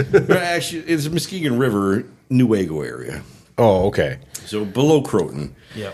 And some of these salmon you were pulling like 3 fish out a limit for each guy, and they'd be 25, 30 pounds of fish. So you're pulling like 80, 100 pounds of fish out every time. Yeah, damn. Yeah, I pulled them out the first year I went. Yeah. That hill coming out of there. My God. It would have killed me in the fall if I didn't have that heart attack precursor to that, because if I'd have been trying to drag them out in that condition, it probably would have been the place that got me. Oh, shit. Yeah. So I took my wife to Tippy Dam one time, and it wasn't actually Tippy Dam. I don't really know where the hell we were at. I just followed some signs and ended up going to a fishing area. But you got to a spot where you went down a hill, and it was like that. I mean, it was straight down, kind of zigzagged a little bit, and I'm like, where the fuck are we going? And we get down there, and it's a beautiful-looking river. And we sat there and we fished for a couple hours, never caught a damn thing. There's a few other guys fishing, but we had to come back up that hill. It about fucking killed me. Oh, yeah. This was probably 10 years ago. I still to this day don't know. We were camping in Ludington, and we drove around. I Googled Tippy Dam on my phone. We went to Manistee River then. Probably. Okay, probably. Yeah.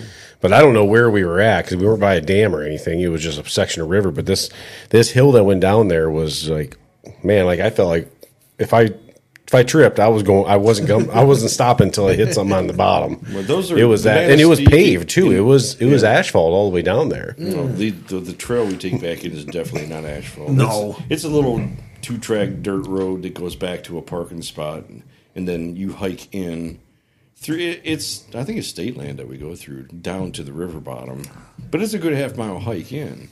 And then once you get in there, you got to go sweat warm, you know, because you've been hiking. In fall, sometimes it could be 60 degrees out, you know, in October. And, you got waders on. You got waders jacket on. You dressed for when it gets colder at night. So you're a sweaty mess by the time you get out of there dragging fish out. But it's worth it. I mean, but no. I don't know. I've only caught one fish. No, I've had some. Man, you got a knack for that, not catching any fish, man. we got Keith in there one time, and he caught one fish too. But we've had many nights in there where we were standing in waist deep water, and 25, 30 pound kings are just bumping into you, boom, boom, boom, almost knocking you off your feet because they're coming up on these shallow beds to spawn. And after dark, it just gets people staying out there all day long fishing, and you watch them, you know, and these fish are hunkered down in the holes, and then as soon as daylight goes away, they just come out of the holes and start swarming. What are you using in the nighttime? You using like little spinners or? No, most of it's a 3-way swivel with a small dropper, 2 number 8 split shots on that, and then probably 24-inch tag line off the back of the 3-way, and then you have a single salmon hook with an egg on it, or Troy ties these salmon flies that we run on the back. And Two of 'em. Two of them. You Yeah. run 2 flies and a Palomar knot, and you just cast those out and just bottom bump them out through the beds. And just nighttime, they're Yeah. picking that up, or they're smelling picking it, or well, you're bumping a lot of fish. Sometimes not in the mouth, but you're, okay. the hookup percentage is probably 50% of the time you're not hooking them in the mouth. But the thing with salmon are when they're on the beds and you're positioned in the right position and you know where they're at. And Troy's an expert at this. Oh, God. He can sit in one spot and go, okay, I can see him. He watches for them to rise, and he knows exactly where they are. And he makes his cast where he can send that fly right down into their mouth in the beds. And after you get in the right spot, in the right position, you know how far out you're casting because it's dark out, and you don't want to leave your light on because you'll spook them. You get into a rhythm where you just get the feel of it. It's a feel fishing thing more than anything. You can't go down there expecting to just like see what you're doing. The only time you ever turn your red light on is when you got a fish on or when you're untangling crap off your line. But it's pretty cool. It's kind of scary when you first get out there. I'll admit, I was a little more than nervous the first time wading out there, and in hip deep water in the Muskegon River. Depending on where the water level is, it could be a scary place if you step in the wrong spot. Yeah. Because there will be spots where it'll be 5-6 foot deep, and it might only be 15 yards of it, but then it'll pop back up to shallows again. But if you're in waders, the last thing you want to do is just go in over your head, at night. And It you do can the get a little shuffle. scary. You shuffle out there because you don't want to pick your feet up because you don't know where they're going to end up. The current's pretty strong, so when you get in a spot that you like, you got to dig in and kind of face into the current, and you just plant yourself in there and find the right spot. And before it gets dark, you want to be down there an hour before dark, and then you watch and see where the fish are moving, where they're rising, and you know where the beds are from past fishing areas, and you say, okay, I want to be right in this spot, and I want to cast that far out, and it's all about locating. And once you get into that zone and you've got it narrowed down, then it can be like you can be hooking fish pretty regular. Oh, sure. Yeah, I want to get into fishing different areas, and like I always in the summertime, I always fish the same shit every year, same lakes. Like I want to try some new spots. There's so many lakes in the state, Yeah, the west side especially of the the west state's side. I haven't beautiful. touched the west side. Yeah. I've never fished the west that side. trip we took, that week we went up there, that was a good trip. We caught a stayed lot at of Troy's, fish. and Tom and I went from Newaygo White Cloud area all the way up to Traverse City, and we hit Torch Lake. No, we hit Charlevoix. Charlevoix. And then Crooked Lake up Crooked there. Lake. We did the Indian River chain and fished a bunch of other stuff. But there's just the fishing on the west side is in the fall. It can be just a mixed bag of anything, and especially trout and salmon start moving. There's trout in all those rivers. There's salmon in the fall, and then steelhead and stay in there almost all through the winter and spring. So you never know what you're going to catch. And the smallmouth fishing, and there's muskie in a lot of those waters out there too. So if you fish Muskegon Lake, everything that comes out from the big lake comes into Muskegon Lake, and boy, it's a mixed bag in there too. You can catch damn near anything in that lake. Yeah. And they've got, and if you've never been to Muskegon Lake, we should plan a trip there too, because tremendous bass and pike and walleye. And The only thing I've ever fished on the west side is Lake Michigan, which I won't fucking do again after last year. And then when I was younger, my dad and I fished Pierre Marquette Lake and Hamlin Lake. What's the other one over there? Pentwater. Yeah, we fished those. Yeah, just like downriggers and fish for salmon, not catching shit. But I've never done like any of the shit you guys have been doing, Muskegon River. Or But any if you of want those. to pull your camper out and like camp at Croton, they got a beautiful campsite at Croton and Hardy. You can pretty much. I know all the inland lakes in that area from fishing with Troy for the last 20 years out there. So They had some good lakes. there's a bunch of good lakes. What was that out little there. one? Crystal Lake? Crystal Lake has got walleye in it. Yeah. I mean, there's a lot of inland lakes where they like Fremont Lake, good fishing. I mean, there's Yeah, a bunch of lakes out Fremont there. is Diamond where- Lake, Bills Lake. There's so many. Newaygo County is a sportsman's paradise. I mean, really, my buddy moved out there back in like 89, 90. And I was like, really? You're going to the west side of the state? And I thought he was nuts for leaving all the fishing out here. Then once I realized how good it was out there, I was like, dude, you got made it out here. Yeah, Fremont is where we go kayaking and stuff every. I feel like there's every got to be summer. less people over there too. Like There is. I mean, they Just don't get not- hammered. yeah. The fishing that's done out there is mostly meat fishermen. I mean, when you go out in the waters like McLaren Lake and Croton, there you go out, you see a lot of bluegill fishermen, a lot of perch fishermen. You don't see a lot of bass fishermen. They have tournaments out there on some of those bigger impoundments and lakes, but the inland lakes that are scattered all throughout there, they don't get hammered for bass like they do around here. I love fishing in impoundment. Oh, yeah. Like, it's just that is my style of fishing. Yeah. Like I love current, and I love like well, we've done it for 30 just all years. the terrain and the different. Yeah. We've done it for our whole lives. So like fishing that kind of water is just. I grew up money. river fishing. I grew up River fishing and that's how I learned to fish was on a river, Huron River in Flat Rock and below the dam there. So for me, once you become a good river fisherman, it's really easy to go to impoundments or other river systems and kind of. I think it's easier to find fish on river impoundment systems than it is sometimes on a big lake that you're unaware of where the structure is, where the holes are. Right. There's no current. You're fishing wind more than you're anything. Yeah. Right. Yeah, I'm not a fan of the big water. I mean, even like St. Clair, like I know it's great fishery, but like I would much rather fish a small body of water, river, shore busting, structure fishing. Yeah. Like I don't know, like you go to St. Clair and you just got just horizon, and you're fishing a weed bed that's fucking 4 miles long. Like Yeah. you know, You don't know where uh, to start when you get out That's there. kind of we went to Charlevoix.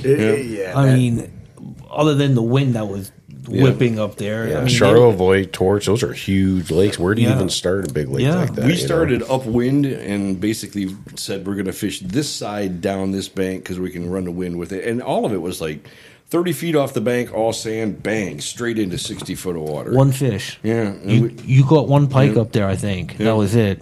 But that was a tough lake. I mean, we got on a windy day out there too. Oh man, it was. We had to ride probably a good 4 miles north, and then we cut into this section of lake where it had a little car trolley, a ferry that went across. It was like you drove your car onto this thing, and they had cables that went across from one side to the other. And that we was got on Charlevoix, Charlevoix, right? yeah. So we got into that section of the lake. Because the drive around Charlevoix, It's like 11 miles long. Yeah, it's like 45 minutes or something like that to go all the way around the lake It's a or big something lake. crazy. Yeah, it's a long lake. So to get to the other side, like you take that. It was a good ferry across. 20-minute run from where we launched from to easy. get I mean, to it was that easy line. 20-minute run because we 20 went all minute the way down to the point where we turned and made the corner into that. It's a big long lake and it's got like a horseshoe that cuts off one corner, and it's like a bay. And we got to fish in there because it'll keep us out of the wind. Oh, it was a rough ride. And yeah, but we did a pounder across that lake to get to that section so we could fish in relative harmony with not having to freaking dance on 2-foot waves all day and do the rollers, And that wasn't even a boat traffic day. We were there on a weekday. Yeah. I Then fished- we went to Crooked, and that was a good day. I fished Intermediate Lake a few years back, and it was like just going out there. Like we went up there kind of on a whim and stayed in a cabin like right on the lake. And I took the girls out in a 12-foot aluminum, 14-foot aluminum, whatever it was, and I'm like trying to figure out where the hell am I going to start on this lake, And it was like it's part of the Elk River chain. It's all part of that Bel Air. Intermediate Lake, Skegamog, all those, and it's all really good water. But I was like, I know there's a river chain that runs through here, so I find current, find weeds, and I'm gonna hook into fish. And I think I caught a couple pike out there, in just a few hour outing with my girls, just trying to get out there and do a little bit of fishing. But it was like little things like that, but it was like it really impressed me that fast that I was able to like get on some fish really quick. And on a lake I didn't even know, never been on in my life, and just like, all right, where the hell can I find fish? And I had nothing. I had no gear. I had nothing. I had like a couple trays I brought with me, and a rod, and I had a couple kids in the boat. Make the best of it. I'm like looking over the side of the boat, and I'm like, I can see weeds here. I got polarized glasses, and I'm like, all right, I can see the current moving. I'm like, all right, right here. This is going to be this. Well, that's like when we went to Long Lake. Lake last year. You guys launched, and I got the chart open, and I look at the chart. Like, oh, right there. That's like nice rock pile in the middle of the lake. So we take off, and I look, and there's Mark and Keith heading straight for the same spot. I looked at that too. We could all see the same The thing. north end of the lake was just studded with a bunch of rock piles. I was So like, we went that's out there. where I'm headed. We all look at the same graphs. And the you same guys way. didn't catch anything out there. I caught a walleye out there. I was out there like 5 minutes, caught a walleye. Oh, this is gonna be a good day. That was it. Every time I've That caught was a, it. You know, every time I've caught a walleye, I wasn't targeting a walleye. Yeah, same here. Every single time, and I've caught some nice walleyes. And every time you're But targeting them, every you time don't I'm catch targeting it. them, never fucking catch a walleye. We ever. went Troy's trip. Well, Troy's house. We went to Rogers to go walleye fishing. Minnows, and I don't fish live bait, but threw a minnow out on a jig head. There we go. All right, pull it in. What is it? Like a 32-inch northern. Exactly. That's exactly. I've caught some of my best fish not targeting what I'm actually trying to catch. The only time I've Every had time. luck targeting walleyes on any inland lakes is Whitmore at night. There's a bite for walleye on that. Yeah. Yeah, south but you end of the but- lake. My dad, We haven't hit it in my a dad while, used to though. have on that lake. My dad used to have it down. He used to drag crawlers at a certain speed with his trolling motor. You know, he wouldn't use the main motor when he Crawler would harness? drag them. Yeah, Yep. he would just drag crawler harnesses at a really slow speed in a certain hole on a certain part of that lake, and I can tell you exactly where it's at. By the church? Nope. No, It's where the two sections come together and there's a deep channel. Yeah, there's like a valley right in the middle kinda of the more, lake. more Yeah. towards the It's the middle marina, of the lake. more towards the marina. Yeah. And he could go out there every day. I watched him catch like 3 or 4 walleye. And Yeah, when we catch some nice pike out there too. Like, Yeah, but it was yeah. only. I mean, that was middle of and summer on though. crawler Like, harnesses, it had to be. yep.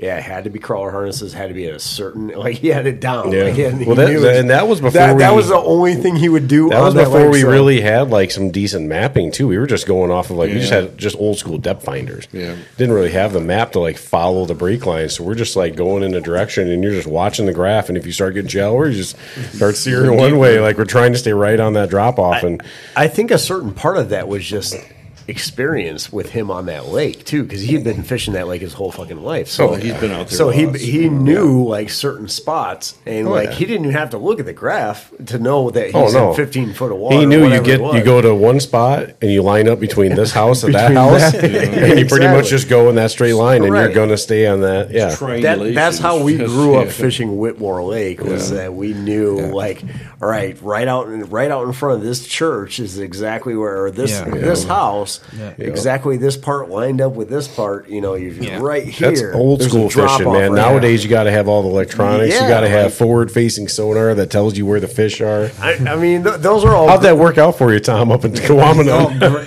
Tom's got all that, the live scope and everything. Yeah, I want to be able to see the muskie down there. Yeah, so we didn't see one. When we went to Quamanon, Tom had live scope, and we're like, "Fuck, they're gonna murder We us didn't on this see trip. anything. They're gonna catch way more fish than us because he's got this like super awesome tool." Yeah, but that doesn't work so well when you're in shallow stump fields because you pick up all kind of targets in that stuff. You know? And the weeds are high. It's I heard it also doesn't work when your boat is in the parking lot of Walmart.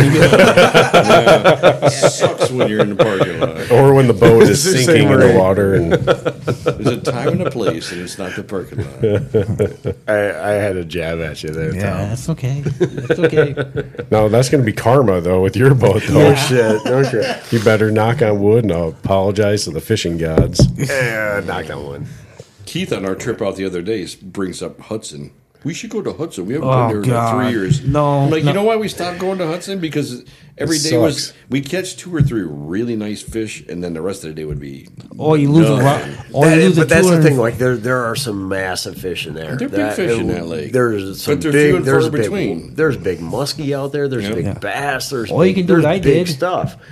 But it's a matter of like they are far and few in between, Yeah. and they are hard to hit because that water is so. It's pea soup. Yeah. It is Yep. so like dark. You know I what I'm lost about a saying? $300 rod and reel setup out there. We spent the night out there one night. Yeah. So I'm out there. 2 boats. He took the Hydra out there. He took my Champ out. It's about 4 o'clock in the morning. You know, you're half asleep. I cast out, and it was dewy and stuff. He threw the whole outfit out. So Ryan has a story about losing a fishing rod. this latest fishing trip. It was about a $250, $300 rod and reel setup. Just dumped it in the water. All right, so I guess I will admit openly on this podcast that I have never lost a fishing rod. You better knock on wood again, man. I've never lost one. I've busted them on the boat, but I've never know, lost one. I've broke some tips. I've done some dumb shit with You know rods, who but I've has? never thrown You know one. who has lost a rod? Also, my 8-year-old. That happened. That literally happened a week ago. That happened a week ago at Winya. We were motoring out, and it was pretty cold out that day. And he was wearing. I gave him some hand warmers. He's wearing some gloves, so he took them and stuffed them inside his gloves. And so he's holding his rod, and I'm like, "You're not gonna be able to grip the pole, bud." And he's like, "Oh no, I'll be fine." I'm like, and he was like, typical 8-year-old arguing everything I said. I'm like, "Okay, you got it." We pull up to the spot, and it's like 10 feet of water. We're going to drift into some shallow spots. And I just step up front, and he starts screaming from the back. And I look back, and I see the pole just going right down the water. He went to cast, and like he couldn't grip it. And the bail, he was having a hard time. It was the first time using like a spinning reel open face. And so the bail kept closing. So the bail closed, the lure didn't go out, and it like just the whole thing just went bloop. And if we were fishing in the shallow stuff we've been fishing, like I would have been able to get it. But it happened to be like a 10-foot spot, and it just went straight down. And he's freaking out, screaming, and I'm like, "It is what it is." I've caught other people's now I can rods. tell him, "Hey." I've pulled in rods before. Now I can tell him to make him feel better.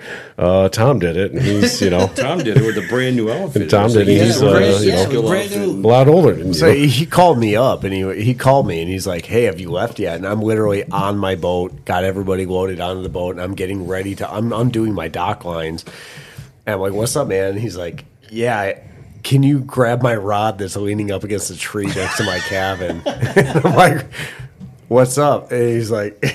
Or maybe it was text back. I can't remember. No, I called you. Yeah, you called me. He's like, "Yeah, Jackson lost his fishing rod, and I need another one out here." And I'm like, I didn't say shit. I didn't say shit.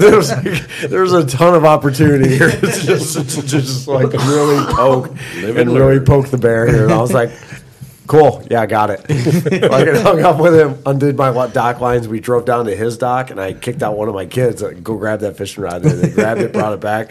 I came up to him. We found him on the lake, and I come up to him, and I just hand him a fishing rod, and he's like, I can't remember. I had just gotten my son calmed down. He had just caught a fish. So and then he's all excited. He forgets about losing his rod, and he's pulling up to me, and I was like, "Don't poke the bear." I just got him calmed down. I handed him the rod, and I fucking Don't say a fucking I didn't word. say a word because there were so many opportunities. They were just to Don't really say a rag word. some ass. Oh, man. But I was like, all right, yeah, that's a tough day. That's a tough day. You was now I knew that was a new fishing rod for him too. Last year, it was brand new. I just bought him. I know. So I was like, I mean, I didn't really care because it is what it is. But last year we broke 2 rods on that trip. So this year we just lost one. So it's we're still ahead of the game. So, but now growing up, we used to carp fish behind Troy's house, which was above the Flat Rock Dam on the Huron River, which is as big as a lake right there.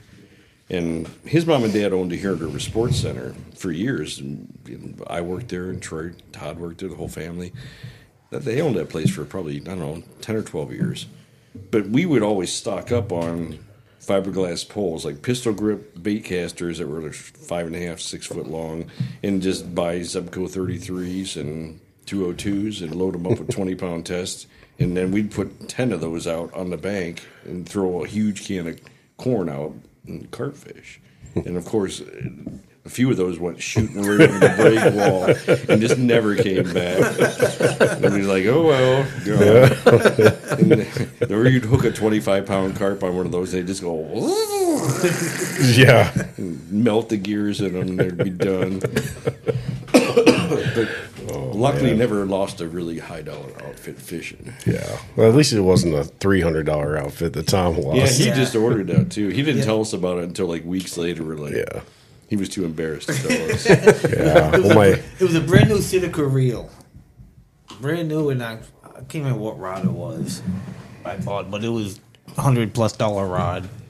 $150 reel. You ain't getting it back out of Hudson either. I'm like, No. give me No. a break. No, you lose it 6 inches below the You surface. know, you Just get a foot of water, you'll never find it. that water is the greenest shit you ever see. Well, if my son had happened to be using like a floating lure or something, I might have been able to get it back. But no, he's using like a spinnerbait or a daredevil. But I ain't going. yeah, it happens. At least he didn't throw it in on purpose like I did as a kid. I guess that's probably a story we never told. Yeah. No, I don't really know the full story because I was so little. But I was old enough. I remember every minute of it. It was hilarious. I remember it, but I don't remember the details. But What did Yeah. you get upset and throw the rig in? Yeah, it was Bobby can tell whatever he remembers. I think I had to have been around 10, 12 years old or something like that. I couldn't have been 5 because it was a Snoopy pole. Yeah, we were. Yeah, you were. He's 5 years younger than me, so he had to have been 5, 6, 7, somewhere around there. And we were fishing the dam on the northern end of Hubbard Lake. It's it's like the south branch of the Thunder Bay River or whatever that comes out of there. And we were fishing on the north side of the dam, and there's these like big pikes stacked up in there. We could just see them all throughout there, and we're throwing lures at them like all day, just like constantly like trying to throw. And they're not hitting anything. Like these fish come up and they just kind of sit like facing into the current, and they're just. But it's so clear we can see them. Yeah, we can see them. it's frustrating. We can see them. Yeah, it's super frustrating. And so Ryan, at 5 years old, is sitting there casting his Snoopy pole with a spoon or whatever and trying to catch these fish, and nothing's biting. Nothing. And we caught nothing all day. And we were fishing from shore, just kids doing our thing. And I mean, there's some little more that goes to the story, but like, I remember at some point, like he kept casting. He's bitching to my dad about the fact that we can't catch these fish that we can literally see, 15 feet in front of us. And at a certain point, he just takes his Snoopy pole that he's whatever it was, it was a push button Zebco or a small Snoopy pole, and he just takes it and he chucks it right into the river. He's like, fuck this, chucks it, and he turns around and he's walking away, and my dad's like, what the fuck, man? Like, so like my dad was dealing with something else at the time, like. So my dad was like, my dad put me on top. There's like this little like pump house building that right there, and it's only like 5-6 feet high, the roof on this thing. He put me on top of it. Well, this lady that lived right by there came out of her house and started yelling and screaming. And she came down, running down to the dam. And she kept yelling, young man, you need to get off that building, young man, you need to get off that building. She's like yelling and screaming, and my dad's like, he's like 30 years old at the time. He's like, bro, chill out, like he's fine. Like I put him up there, and she's like, no, he needs to come off there and stuff like that. So my dad's dealing with that, and then Ryan's like trying to catch fish, and he can't catch any fish. He's like, fuck it. So my dad's dealing with this lady who's losing her mind, bringing me off of the building. At the same time, Ryan chucks his shit in the river. My dad has to go into the river to grab his fishing pole and bring it back out. It was a big thing. That's a story I've heard so many times. Oh my god, I have heard that story from my dad 1,000 He tells times. But I do. everybody. I remember it. I remember it like it was yesterday. I could tell you all about that. That's so funny, man. I had to have been 5 or 6 years old, and I can remember exactly what that river looked like. Yeah, like it was great. And that building you were standing on, I can vividly remember it like a picture memory. I don't really remember any details of it, but I can remember the fish and everything in there. Like that's crazy that you have that type of a memory. But yeah, I remember it like it was yesterday too. Like I remember that these pike were huge, man. Like they were probably weren't even pike. They were probably like fucking salmon. Who the fuck knows what they were? But they were stacked up. They were nose to the current and just kind of sitting there, and we could see them. And they'd move off and they'd come back in, and so we knew they were fish, and they just kept coming in. And they were all over in there, and we're throwing everything at them like, oh, it's gonna bite. They don't fucking move, and you're like, oh man, what the hell is going on with these fish? Yeah, I've been there. Like this fishing trip sucks. I was on. That was the year at Winya. So we went up. We were going to go up to Winya, but what they did for whatever reason they had to drain the whole flowage. They had to drain the whole. They had to work on the dam. They had to work. Yeah, that's what it was. The dam was fucked up, and they had drained everything. So the only thing that was running through Winyah was the river channel. And that was it. So everything else was mud. Was solid mud. So we didn't go to Winyah that year. And we wound up going to Hubbard because we had a friend or something that lived near Hubbard, and we went to Hubbard and did that kind of thing. We fished the lake, didn't have any luck in the lake, so we were like, we just went to the dam that one day and tried it out there. But it was like, that was the whole reason we went there that year. We never did that shit again. It was a shit show of a day. I remember my dad losing his mind because he's like trying to get me off the building, and this lady's fucking screaming at him. Ryan's throwing his pole. It all happened at the same time. You know my dad. Like he has a fuse that's about that long. You know, so he's like, what the fuck? Losing his mind. Yep. Good times. Man, we were shitty kids. You were a shitty kid. Throwing your fucking balls in the goddamn drink. You used to get really pissed when we would go do things, and you were. I remember when I first met you guys. You were probably 6, 7 years old, and he was, like we're going hunting or doing this, and he would want to come, and he couldn't. Yeah. You get pissed. I got so pissed one time that I couldn't go up to deer camp that I snuck in the back of the truck. Yeah, I snuck and I hid in the back of the truck, and they couldn't find me. They were freaking out. It's another story I've heard for fucking ever. Yeah. I think Guido ended up finding me in the back of the truck or something like that. Yeah, he was hiding like under a blanket or something, tucked in underneath a sleeping bag or something. Motherfuckers don't want to take me. Exactly. I'm going. I don't care what you say. I'm going. You get pissed. That's where it all started. I remember one time we were all fishing together on Appleton. You two were fishing together, and then my dad and I were in our boat, and you guys were going to go somewhere else. My dad was like, no, and I got fucking pissed. I remember throwing a fit, and he ended up breaking down, and we went wherever you guys went. I to this day, I can't remember where we went. I know we were on Appleton, though. I remember. It was back when Dad had that like white fiberglass boat. He had it from Lonnie or something like that. I remember we went to I remember one of my earliest fishing memories with Mark is fishing Lime Lake. I think it was called Lime Lake. It's a small little lake. I think that was the lake we went to. There's a little camp lake. Little dirt launch. With dirt launch and a camp lake. It's up by Brighton. Yeah. And it was maybe 15 acres, 20 acres, something like that. That's Lime Lake, Yeah, super small. And you gave me a spinnerbait. I've had that fucking spinnerbait for years. I might have it still. I don't know. but you taught me how to use it, and you were like, throw it up there into the thick shit, and then just kind of slow roll it off the edge and let it kind of sink as it comes down. And so I was doing that exact same thing, and I caught a fucking dogfish. Yeah. I caught this massive dogfish. This fucking thing was 9-10 pounds. Like, it was huge. And it fought like no. I mean, it bent the shit out of that spinnerbait, just like shredded that spinnerbait. And I remember that. But I've used that tactic for probably 30 years since. Like, it works. I throw it up into the shit, and I teach my girls the same thing to this day. Like, throw it up into that thick shit. Like, you see all that crap right there? Throw it right in the middle of that shit. Yep. Roll it right back into this deeper stuff because I'm always spinnerbaits are meant to be weedless. In the deeper stuff, throwing it into the thick stuff. Yep. But yeah, I remember that as a kid. We were fishing in a small. You used to have like a small, like 12-footer or something like that. Down on my barn back there, still back there. That same boat, yeah. 12-footer. Yeah, we were fishing a small little 12-foot aluminum that we launched. We probably pulled it out of the back of a truck and something, and launched it ourselves out there. And yeah, it was a good time. I don't remember catching much else other than that. But. I remember when we went to Appleton, I watched Mark catch a bunch of pike on a rattle trap.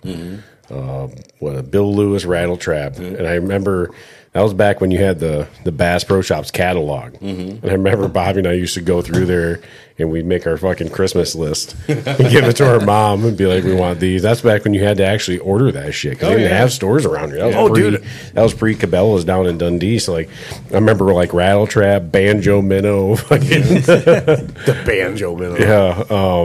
God, what was the other one that we had to have?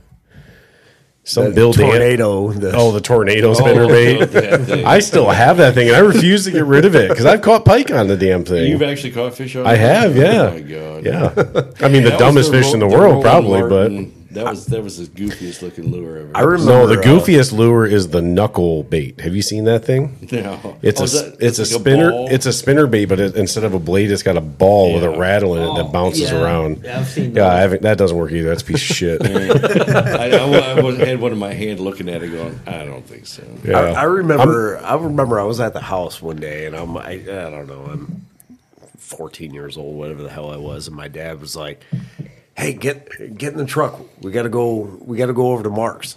And I was like, "Okay, what the fuck's going on?" You know. So I get in the truck, and we're driving over there. And Mark caught a nice pike, and I'm like, "Oh, okay, cool, whatever." And That's we when I lived in Horseshoe Lake. Yeah, we drive over to Horseshoe Lake where he's living, and in his bathtub, he's got this like 40-inch fucking northern, and this thing was massive, biggest pike I've ever seen in my fucking life.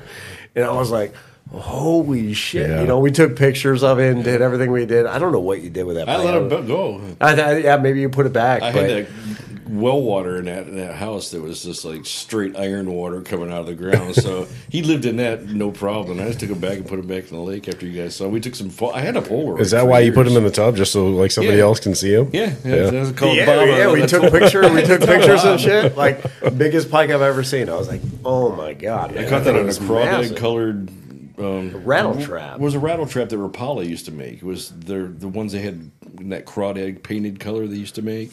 There was it was like it was a lipless bait, but Rapala made it. And I just read an article in Bassmaster about in the spring these are great lures to use off of like weed edges and drop offs and rip them out of it. And I was on the north end of that lake, and I found a weed bed there, and man, I was just slamming pike and bass on that. And I was in a canoe. And that thing dragged me around in that canoe for about, I don't know, I had a 6-foot lightning rod with like 12-pound test on it, and he dragged me all over that lake on that side before I got out of that boat. Now that's 30 years ago, and you remember the lure you caught that fish on. Man. You remember forget. that you read an article before that spring on what lure to buy.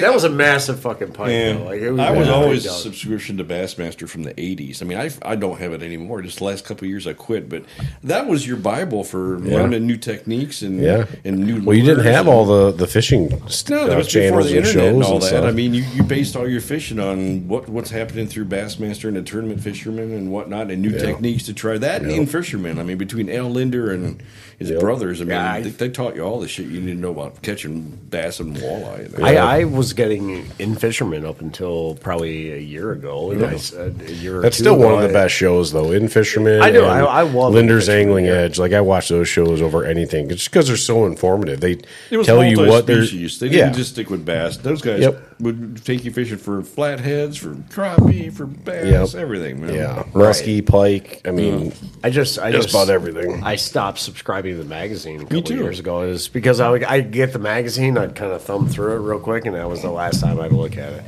And like, you know what I'm saying? I didn't really take much time to actually read it. I'm like, what am I doing? it's like who reads magazines nowadays? man? Really, if I get have, Woods if I and- have a specific question, I get on Google and I ask it. You know, I get the Michigan Woods and Water every year, I every week, still- every month, and I don't watch it. I don't read it. I literally, as soon as I get that fucking, or it's the outdoor news. I get the Michigan outdoor news. As soon as I get it, I flip it over.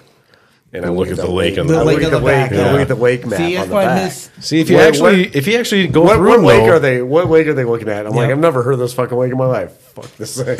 See, Ernie, when Ernie was still working, he'd bring his in every month and leave it, you know. So I'd sit down there and I actually bored at work. I'd read the whole thing. You know, like some of the articles in there are really good. It's just They really I feel are. like I never have the time to read a magazine. They like, really are. I bought when we stopped at Frank's on the way up to Wynia this year, and I You bought a magazine and you never touched the fucking thing, did you? no, I bought a what's the other Woods and Water. Woods and Water. Yeah. I bought Woods and Water, and that thing sat there for 3 days, and then it was like that day it was rainy and shitty and stuff, and Gabby was like had this incredible cough that like wouldn't stop, and I was like, all right, we're gonna go in. We went in. It was like misty rainy all day, and we went in, and the kids were making food and stuff like that, and I was like, all right, I you know what, I want to chill for a little bit. I just want to, like the whole time I'm thinking I want to go back out, I want to go fishing again. I'm like, you know what, I'm just going to sit here and relax for a little bit. And I grabbed that magazine and I sat there and I read it front to back. Well, not front to back. I read the articles I was interested in, but I actually read the articles. So you read all the turkey hunting articles. No, I fucking skipped all the turkey hunting bullshit because I don't care about turkey hunting at all. But the fishing articles, like if it was about bluegill, I read it. Like I read that whole thing. It took me like an hour to get through the whole magazine, but I got through I read everything. Half of it is ads. Yeah, a lot of it. Yeah. Yeah. But it was like that was the last time I actually read a magazine. But There's always good shit. it was there. worth it. I left it at finding the the cabin. time to read it though. Yeah, I left it You know, at the I liked cabin when I reading left for the next guy. On so. the outdoor news, I always read the cuff and collars. Yeah, I do like that I'm- stuff too. I'm I reading like to it and go- read about the DNR violations. See if any of your buddies got busted. No, I'm just thinking. How are they catching people so that I can avoid this? No, I'm thinking these guys are idiots. Yeah. Some of this shit's really stupid. They're out there, fucking yeah. stupid. Speaking of that, all right. So let's get your guys' opinions on the weights and fish scandal. Oh, well, They got off easy. I think they got Well, they got way. they carried that scheme out for quite a while before they were busted on it. Oh, 100%. And Yeah. I think if they ever get a fishing license again, it'll be too soon. So No, Three- I think I three just read years they- 3 years maximum yeah, suspension. yeah.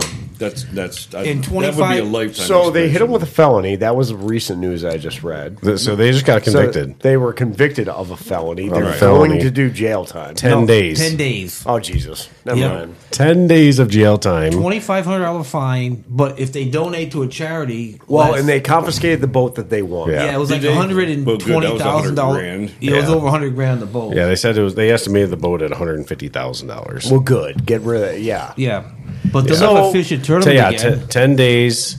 10 days in jail, the fine. They lose their license for 3 years, the fishing license for 3 Yep. years. I think it's fair. Honestly, I get it. Like, Well, they should be banned from any kind of tournament fishing for life. They should, yeah. well, they'll. I don't know. I don't think they they'll have to for- be banned. Who the fuck's going to let these guys in? Exactly. Right, Yeah. right. Yeah. Nobody on a Great Lakes fishery tournament, No. and that's what they know in is Lake that Erie. circuit, which is a Yeah. a tight circuit that knows everybody. Yep. So the moment that they try to register for a circuit, they're going to be like, "Fuck no." Nope. Yeah, They're like, "Sorry, bros." you're yeah. not So gonna their lives have they- been they're- turned upside down. right, and for tournament fishermen, like this is your life. This is what Yeah, you do. Like yeah. this is you're part of this group of people. Yeah. And so now that you've been convicted, you've been tried and convicted, and everything is complete, and like. And you're stuck with that for the rest of your In life. 3 years from now, when they try to like, hey, we're back here for this walleye tournament, they're gonna be like, fuck Nope, off, nope, bro. nope. Yeah, any fish that they bring in, they're gonna X-ray the fuck out of them. They're gonna polygraph everybody. You know what I'm saying? So like, you're never gonna be able Nope. to actually do this. So they got 10 days in jail, but they got a year and a half of probation. And if they break probation, then they get, I think it's up to 3 years in jail. So it's if they like break a suspended probation. sentence. Yeah. So, yeah. I mean, the dumbest thing you could fucking do either way. Yeah. Like, The one guy's quote absolutely. is, "It was the most ignorant decision I've ever made in my life." Yeah. You think, buddy? yeah. I've Do read you a lot of fucking stories think? about Well cheating played. and fishing after that scandal of all the people that said they knew of people that were doing this. Excuse me. At like weekend potluck tournaments and whatnot, where guys were hanging bass off of lines and picking them up later, fishing at other lakes and bringing the fish in, and I said it's way more prevalent than you would think. And we've interviewed quite a few professional fishermen, that have participated in different circuits throughout. Bassmasters or throughout the Muskie Tournament Trail and things like that. And there's some shit that happens that like you wouldn't believe. Yeah. Like this is way more prevalent than anybody. These guys just got caught. That's the only thing. This shit's happening on every single. Well, they were just if it adding involves weight to money. fish, yeah. If it involves money, someone's Someone's going going to to. try to cheat. I'm Right. glad Somebody these is going guys to try owned to- up to it, though. Like in the end, like they ended up like there's quotes in all the articles of them like apologizing, like admitting that. Yeah, but how long were they doing it for before they got caught? Oh, That's the exactly. only reason why they Exactly. fucking- They're saying it's the first time they did it. The Bullshit. whole circuit the year before that, they won just about everything on the Exactly. Yeah. Or Jesus. how can you deny it? You know what I'm saying? Like you can't refute it. You can't be like, well, you know, we actually caught these fish fair, and they just had some weights. Well, that's but that's the thing though. Like that I've said, like you know what I'm saying. Like how could they prove it that they actually took the weights and stuffed them down the fish's throat? So at the beginning of this, I played devil's advocate, right? Because knowing the legal system through my prior life, like knowing how some of this stuff works. Like you have to prove beyond a reasonable doubt that they actually put weights inside these fish in order to cheat somebody else, and a real jury and a jury is really just made up of your peers and is just some people that are going to have an opinion on something. So if a group is actually going to look at the law itself and say, did anybody actually witness this happening? No, but if there's not a witness that it didn't happen, it's like a murder, right? Yeah, so well, if a murder occurs and I have no murder weapon, right? Say you find a guy dead on the side of the road and he's got a stab wound in his head, right? But I have no weapon, I have no suspect, or maybe I have a suspect, but I don't have a weapon. Can I actually say that this dude murdered him? Other than circumstantial evidence, right? We cannot convict people in our justice system. No. Based on circumstance, based on it makes the most sense that this is how it probably happened. That is not enough for justice. Yeah. Right?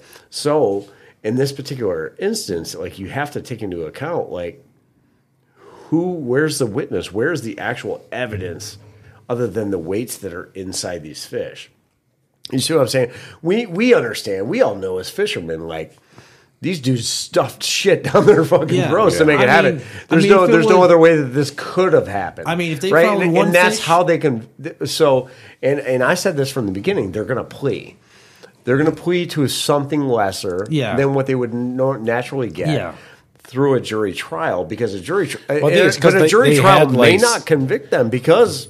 But I think they probably pled because they had like 6 charges up against them, and right. So when it was probably the lesser of the deal plea, get so on one charge. So it's like, hey, look, we can put you in prison for 25 years, or we can put you in jail for 10 days. For 10 days, and you're going to pay a fine, and you're going to do this. Yeah. And they're like, all you got to do is plead guilty, and this is what will happen. They're like, fuck yeah, I'll plead guilty. Because they know they're guilty, right? You don't plead guilty unless you know you're guilty. But at the end of the day, it's what the prosecution can prove. Yeah. And at the end of the day, with this case, I knew at the very beginning of it, they can't prove shit.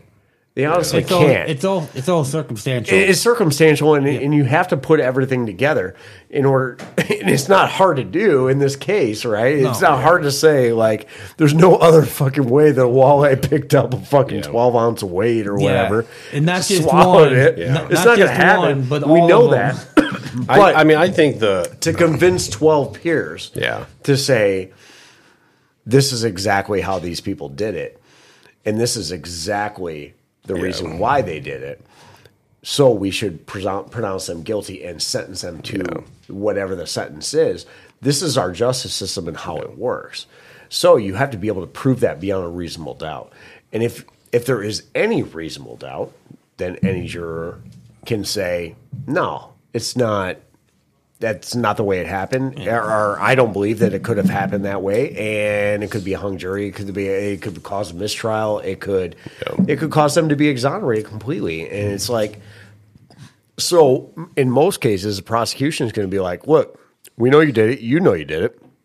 So instead of all this is what we could do. We go to trial. You risk this, or you plead guilty to this, which is way lower than." The actual crime, and so that's how they get these guys. The feds do this shit on a daily basis. Yeah, you know what I'm saying. And so, like, I kind of knew that at the beginning. Like, these motherfuckers are guilty. Yeah. I knew it from the get go. Like, there's no doubt in anybody's mind. These motherfuckers guys cheated. that were fishing with them knew that similar sized fish, and theirs are weighing 2 pounds more. Yeah. Well, they've been suspected for like 2 years of cheating. He's got the same exact size. But the thing is, like, Why did they put so many fucking weights in there? Well- They just Greedy. no shit. But like You're talking about they won by pounds. It's like I know. I mean, man, there's granted, stuff I that know you breaks don't down know some what weight. the other guys have, but like they stuffed like a ridiculous amount of weights. Where like this 5-pound walleye is coming up as like 10 pounds. Yep.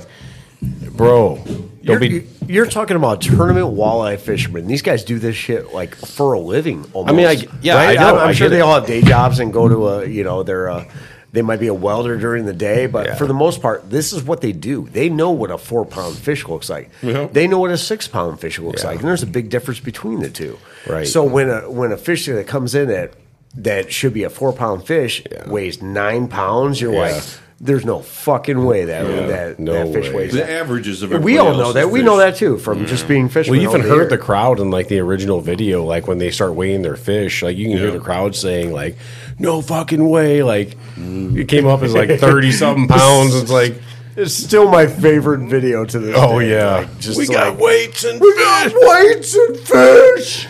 That had to be just a low. They were eventually going to get caught. I was glad they did, but that was fun to watch. yeah.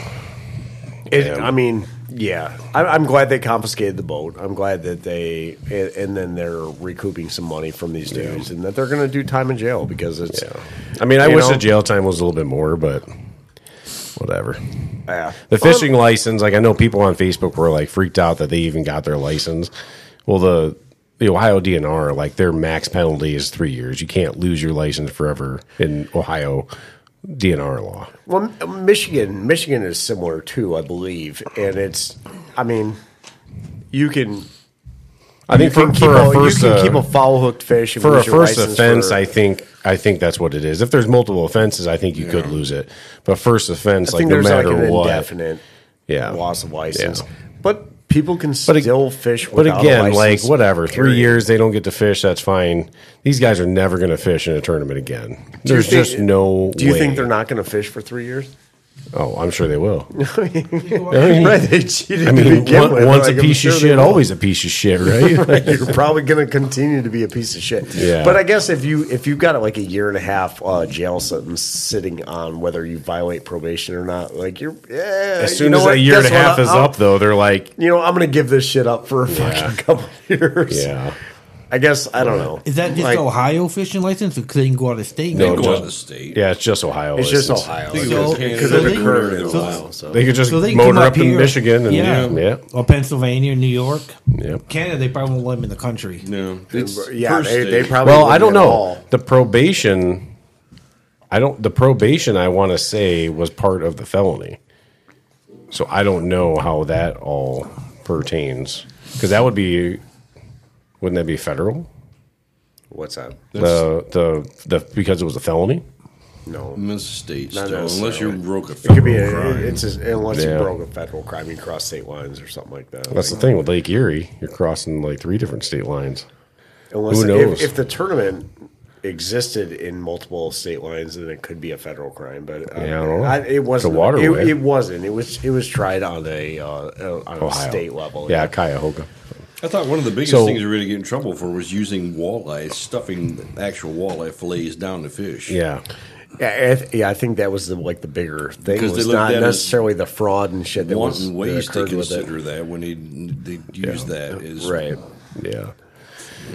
So the top off this story is there's another story where guys in Michigan just got caught, or no, one guy got caught at the Sucker Fest. Do you hear about that? I fucking heard it. You guys sent it in like our group text or something. I Yeah, saw and the something. Sucker Festival, they do a big tournament there, Well, up in and a Ulmer? guy was stuffing weights in fucking suckers. Oh my god! Yeah, this If just there's happened money to like be had. weeks ago. He's just trying to But get. it get was with like that sucker $1,000 queen. was the winning.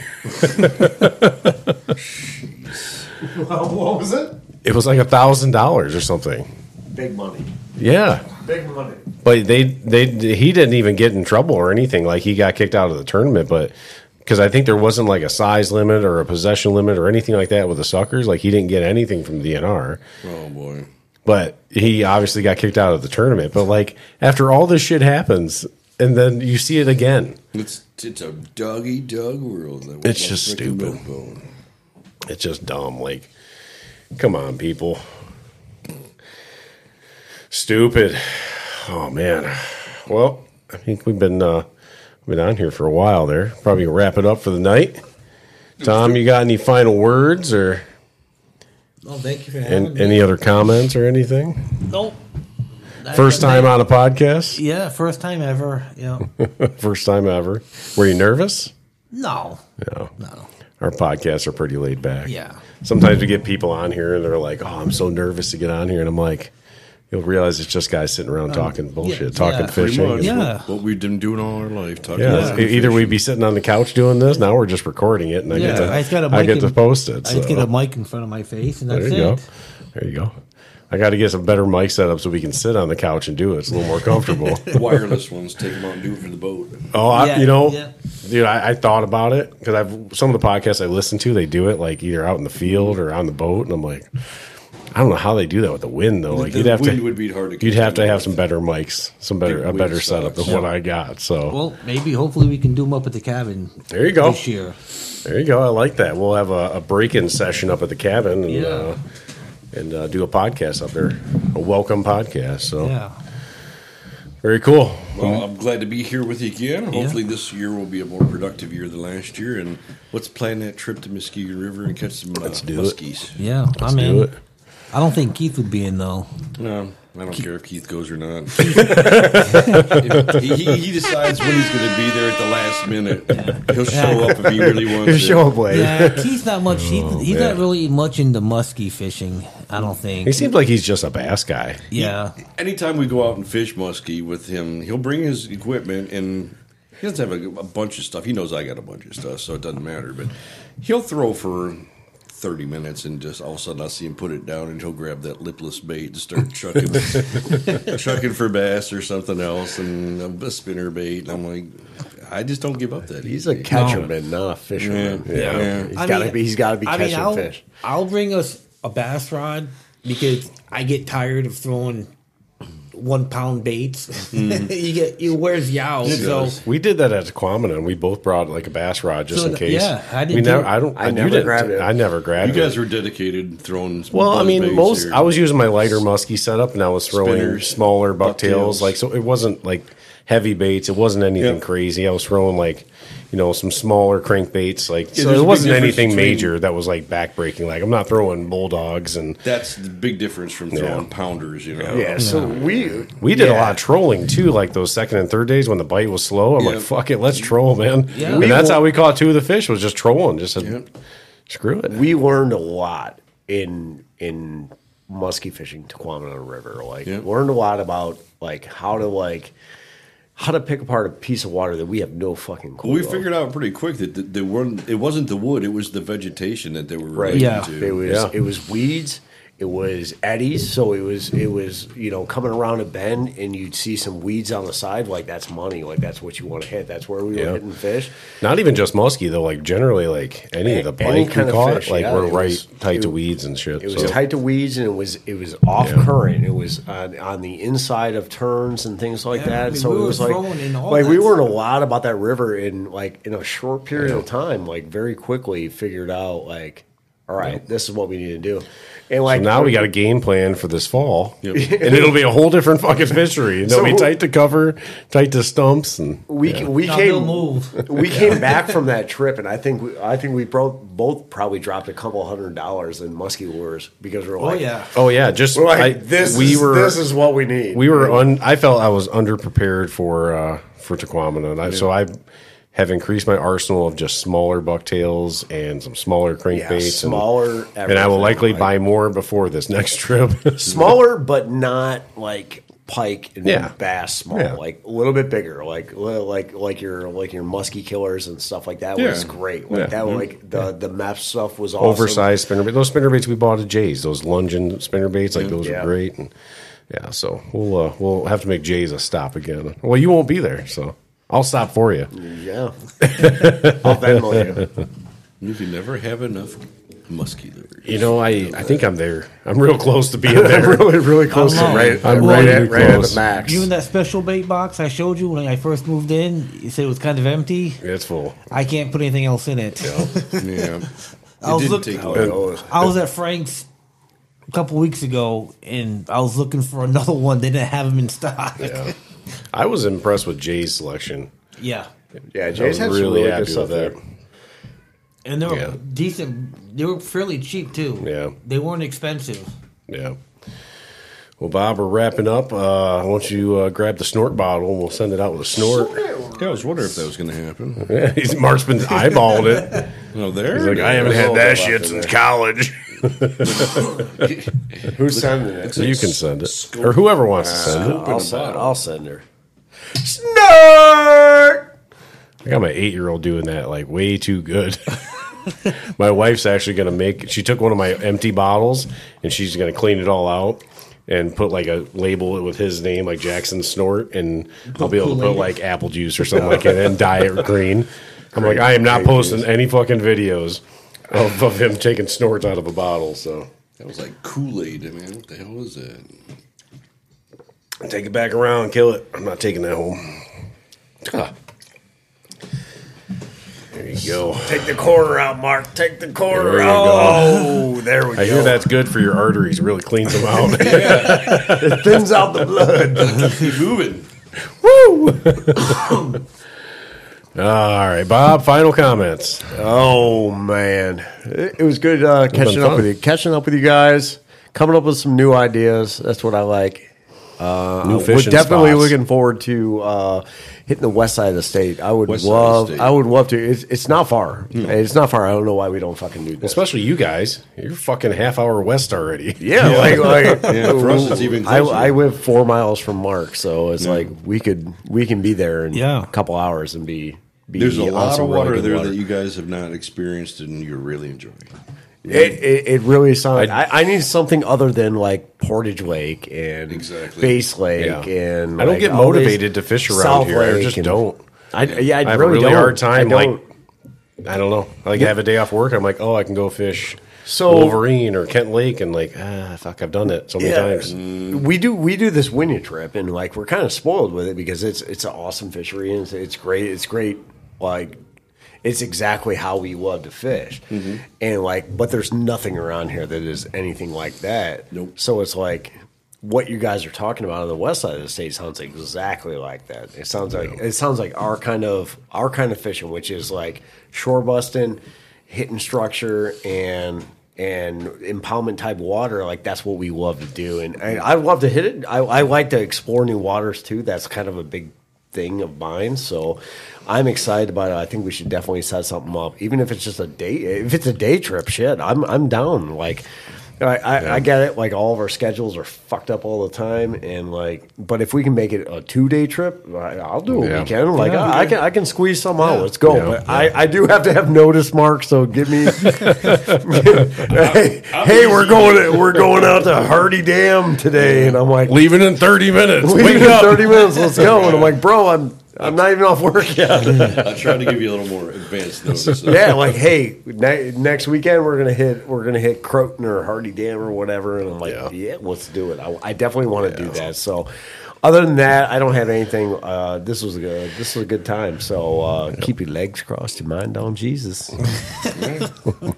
I think Monday we might be going on a little birthday trip to St. Clair. Yeah. For Yep. your brother here.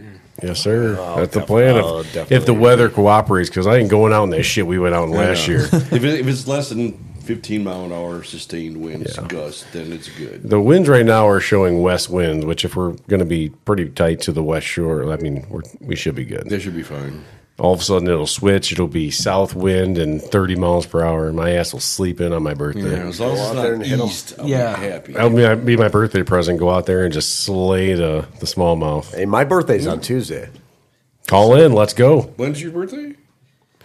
We're a day apart. That's it. His is the 15th. Mine's the 16th. Oh, I forgot they were that close. Jesus. Yeah, mine was the 4th. The same as my dad, really? Really? Yeah, and my brother's. May the 4th be with you. Yeah, my brother's the 4th too. Oh, shit. Yeah. Your parents had good timing. Different Impeccable timing. mothers. Your dad's got impeccable timing. Yeah, your dad. Yeah. He is on point. Yeah. There's a certain day of the year Something he was on happening target. on one particular day. You should probably figure that out. When's his birthday?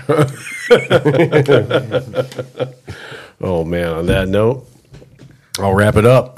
Yeah, this was fun. I knew it would be. We should do another one right before Tequamanon. Do like a little prep one. That or do one up there. Or if we could do, We're too Muskie trip, fucking tired do a up there. follow-up to Yeah, we'll probably be too a West Side tired. trip. Oh yeah. So I I learned. like you just said, like let's do a West Side trip, and then we can follow up West Side trip, and then even There you go. do a Tequamanon. I like prep it. too. I like it. Yeah, I learned at Winya that I'm not taking the podcast shit on trips anymore because they're too fucking tired to do a podcast. Yeah, there's no time for that. We shit. planned on doing one every day up in Winya, and it was just like we get in at 8:30 at night, cook dinner, and nobody even sat around the fire. Like we were all so whooped from fishing. Like, yeah. Yep. So I'm like, fuck it. I'm not taking the podcast shit up there anymore.